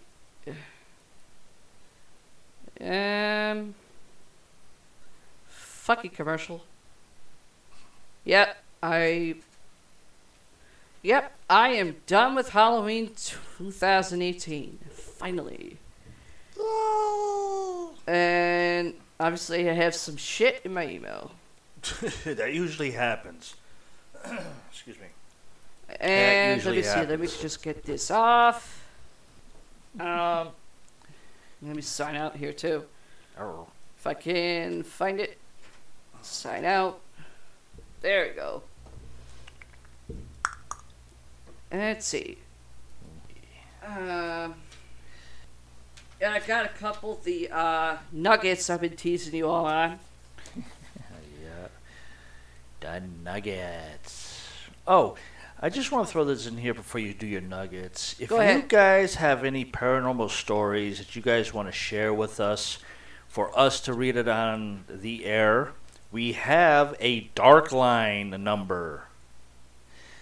That's right, you heard me, folks. We have a Dark Line voicemail number. The number is 724-856-0031. Again, 724-856-0031. You can leave your paranormal ghost stories there, and we will play it on the podcast show so everyone else can hear it. So just remember, write that number down, 724-856-0031. Just wanted to throw that out there. Yeah. Which I worked hard on getting. So, yes, it's there. I'm going to take a quick break. Paramike still has some dark news to do. Yeah. And then I'll get the little nuggets out. Yeah. In one of your stories, you did mention about Bloomhouse. Of course. Yeah. And from GameSpot.com, they have an article here from Bloomhouse. Yeah. And it says, Bloomhouse says it will never remake or reboot the Halloween franchise for one very simple reason. Okay? But then above it, it says why Blumhouse won't reboot classic horror like Halloween and The Craft. That kind of confused me in a lot of ways just because of the two different sayings. Yeah. But this was done November 3rd, 2020. It says, while reboots and remakes have been pretty standard for the movie industries over the past decade or more, there are also the rare franchises that just keep moving forward, finding new life without starting from scratch. Yeah, I've seen that a lot lately. I don't know about you, but I have seen that a lot lately. Yeah. That's especially the case with the horror genre, where beloved movies like Halloween and The Craft are being kept alive to tell stories to a new generation of viewers without throwing out the original films in their retrospective series. Now, it's kind of funny that they're just mentioning Halloween and The Craft for franchises, but they're not referencing Chucky, Yeah, of course. Pennywise, or It, Freddy Krueger, which is kind of odd that they're not mentioning that. I know. Now, I don't think they've done a version for Jason yet, a remake or a reboot. They Jason did a yet. remake some years back. I'll have to ask a couple of my horror friends on Twitter that I have now just how bad that remake was. Okay. Yeah. Because that was remade. As far as I know, I've heard a lot of people hated it. Okay. More people hated it than people liked it. Okay. Because I want to find out more about that, because it's just shocking that I haven't seen that or found it. In 2018, Halloween hit theaters as a direct sequel to John Carpenter's 1978 original film of the same name. Yeah. And there's two more on the way. What's more? The Craft legacy picks up nearly 25 years after the 1996 original Craft film. I already saw the trailer. I'm not impressed. Good thing I didn't see it then, because I would probably would have puked up my dinner if I did see that. It goes on, following in a new group of young witches as they tap into their dark sides. Either of these movies would have been easy to imagine as a reboot, and in Halloween's case, that's already happened once before. Least we forgot the franchise's ridiculous complaint. Bleh, I can't even say this word now. My mouth decided to stop working. I can't even say this word. Complicateded. Timeline. Compliment. Thank you. Timelines and the two Rob Zombie movies many of us would rather forget. I would agree. Well, Brad Dourif wasn't that bad. He was actually really good. Playing Just a cop. saying the Rob Zombie movies. Huh? The Rob Zombie movies that he did. Yeah, I know. That's what I'm saying. I would agree. Yeah. The only reason I watched it because Brad Dourif was in it. And Well, I'm a I know fan that. of his. I know that, but just the creation of the Rob Zombie movies that he did for Halloween. People would want to forget it. I would goes on to saying here, but for the founder of Blumhouse Production, the company behind new installments of those franchises, that was never an option. Speaking to GameSpot about Amazon Prime Videos, welcome to Blumhouse Films. Jason Blum spoke about the importance of honoring the legacy of the iconic horror franchises his company oversees. He quotes, "I think it's crucial. I think otherwise, what's the point? Question. I hate the idea of, yeah, that old one worked. Let's call the new one that," he explained. "I think you have to respect what existed before you if you're going to continue it. I think we did that with The Craft Legacy." I think his brain and his mouth disconnected somewhere because he just did not make any sense with that statement. That's especially the case with Halloween. The next film, Halloween Kills, will arrive in theaters next year once more with original series creator John Carpenter involved as a producer. Yep. John Carpenter created the whole fucking thing! Yeah. And look what everybody else did to it that got hold of it. I think to erase him from that as you went forward on Halloween, I don't know. I thought that was a weird thing to do, Blum said. I always said if we were going to do it, we had to do it with him. And I'm glad I said that. I'm glad we did. Another disconnection from his brain and his mouth. Fans of Halloween are glad he did as well. The 2018 Halloween was a critical and commercial success and managed to bring Jamie Lee Curtis back to the franchise. Now we just have to wait a year to see what happens next in the series. Based on the new trailer for Halloween Kills, it's going to be bloody and disturbing journey when the sequel hits theaters on October 15th, 2021. Yeah, I don't really know all about that garbage, to be honest with you. I mean, I know you're the horror queen of movies and everything. Oh, I'm not. I'm not. I just see these things pop up after we talk about them. But honestly, I think Jason Blum's mouth and brain disconnected in this whole fucking thing when he talked to GameSpot. Obviously, he has to be that much of a fucking idiot.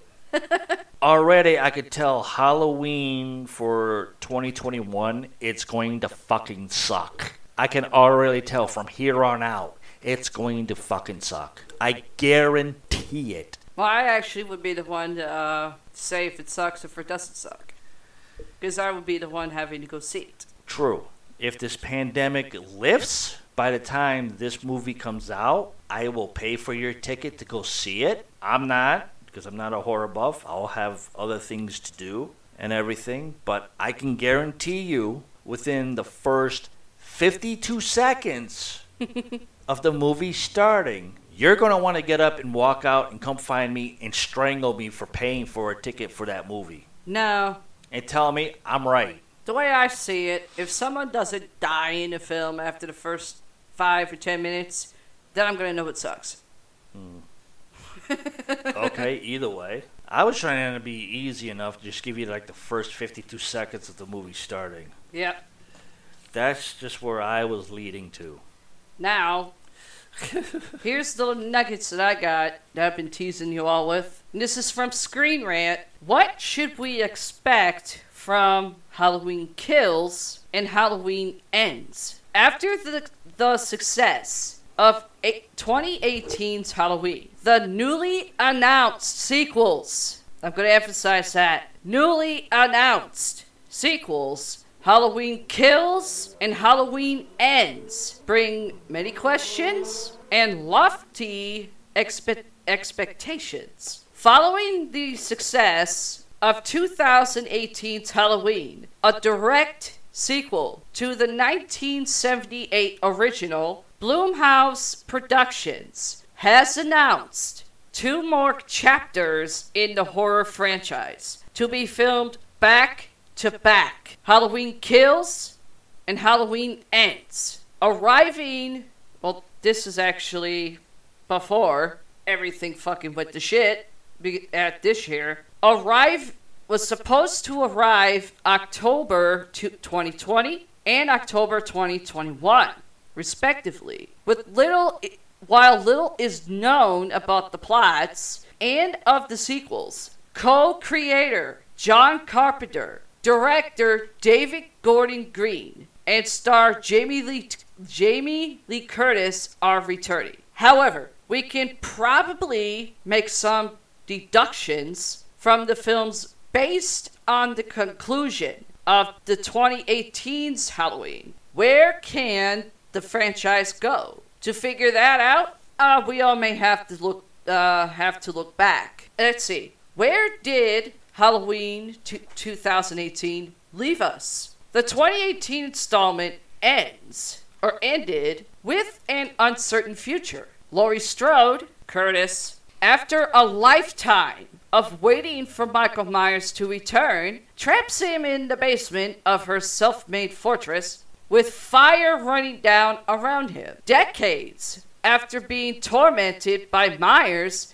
she finally defeats him. In the process, her daughter develops a newfound respect for her, while Laurie's granddaughter is left traumatized and weary of the dangers of the outside world. At the same time, there were many bodies, including that of Laurie's son-in-law. Now, this is stuff related, pay attention. Horror cinematic universe theory connects over 60 movies. Presumably, Michael survived, although we were left to wonder how he might have emerged from the flames. He can't regenerate, so it's possible he'll be horribly burned, or my ab-libbing horribly charcoal. Now, what are the themes for these new Halloween series? The goal of 2018 film was to bring Halloween back to its roots. Ignored the tangled continuity. Don't explain why Michael is evil. Just focus on Michael as the shape. Focus on the horror. Related, Friday the 13th, Jason takes on Halloween's Michael in new fan film. Oh God. Well, fan films are the new independent films nowadays. Because the upcoming sequels will boost the same creative crew, I don't know on that one, I'll have to see for myself, it can be assumed that AIM will carry through. Don't expect an explanation for Michael's evil. Expect Laurie to continue to be a survivalist. Expect to see how trauma can change a person's life. Only this time, manifested by the impact Michael has on Allison. Now, people probably wondering, who the hell's Allison? Will they find a body? The future for Laurie's character might be determined by whether Michael's body is found in the burning basement. If it is, then Laurie might accept to find a new purpose. This may be a story about trying to recover from the pain, only to stumble once Michael returns. Related to the stories here, Halloween producer wants to take a stab at Friday the 13th next.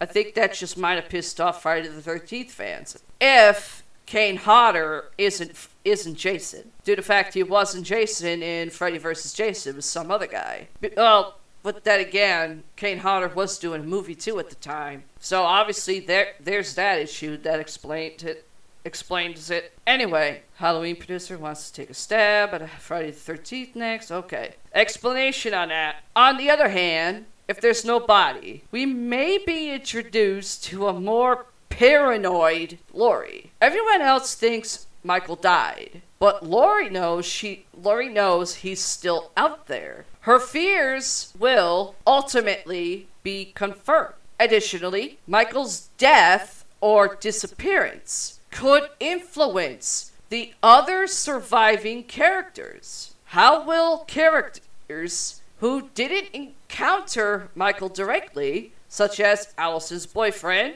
Cameron, be changed by the rampage? Well, will there be a social disconnect between the characters? Now, legacy of Dr. Loomis. Donald Pleasance played Dr. Loomis throughout the entire series, with the exception of Halloween 3, all the way to Halloween Curse of Michael Myers, his final film before his death in 1995. While Dr. Sartain appeared at first to be the new Loomis. He was ultimately Michael's accomplice and helped to trigger the horrors of the 2018 film. More related, Halloween 2018 succeeds where The Predator failed. With these sequels, at some point, it would be wise to provide Loomis with some sense of closure. Although Pleasance passed away, it may be important to include his legacy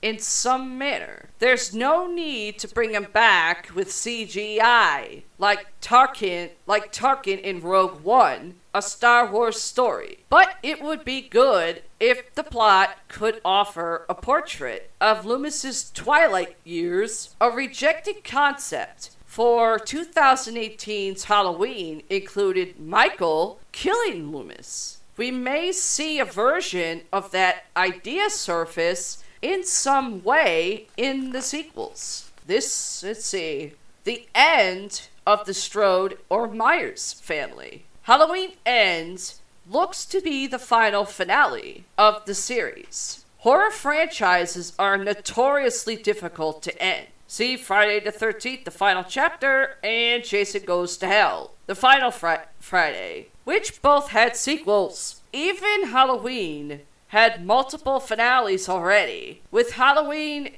H2O ending fittingly with Laurie Strode chopping off Michael's head. However, with Michael being tied so firmly to Laurie and her family, the franchise will need to conclude with either the Strodes meeting their fate or Michael being definitively destroyed. Now, here is some stuff on Screen Rant as well. For the Halloween Kills story, details let me say that again. Take a drink 4 times. I stumbled several times. Halloween Kills, the movie, story details reveal bigger fight against Michael Myers. Story details for Halloween Kills indicate that fans may see the returning characters from Halloween 1978 team up to take down Michael Myers. The new story for Halloween Kills emerge, teasing a big fight against Michael Myers. The knife-wielding psychopath was first brought to screens in 1978 when horror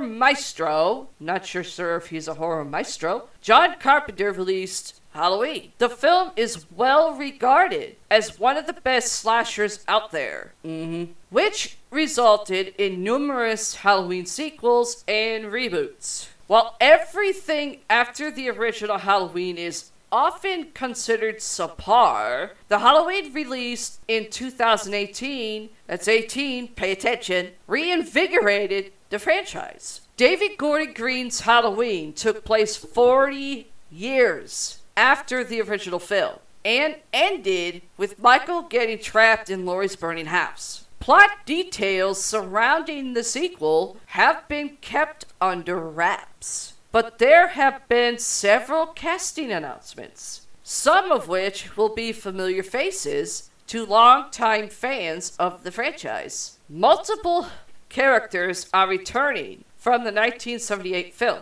including Lindsay Wallace, Nurse Marion Chambers, and Sheriff Lee Brackett.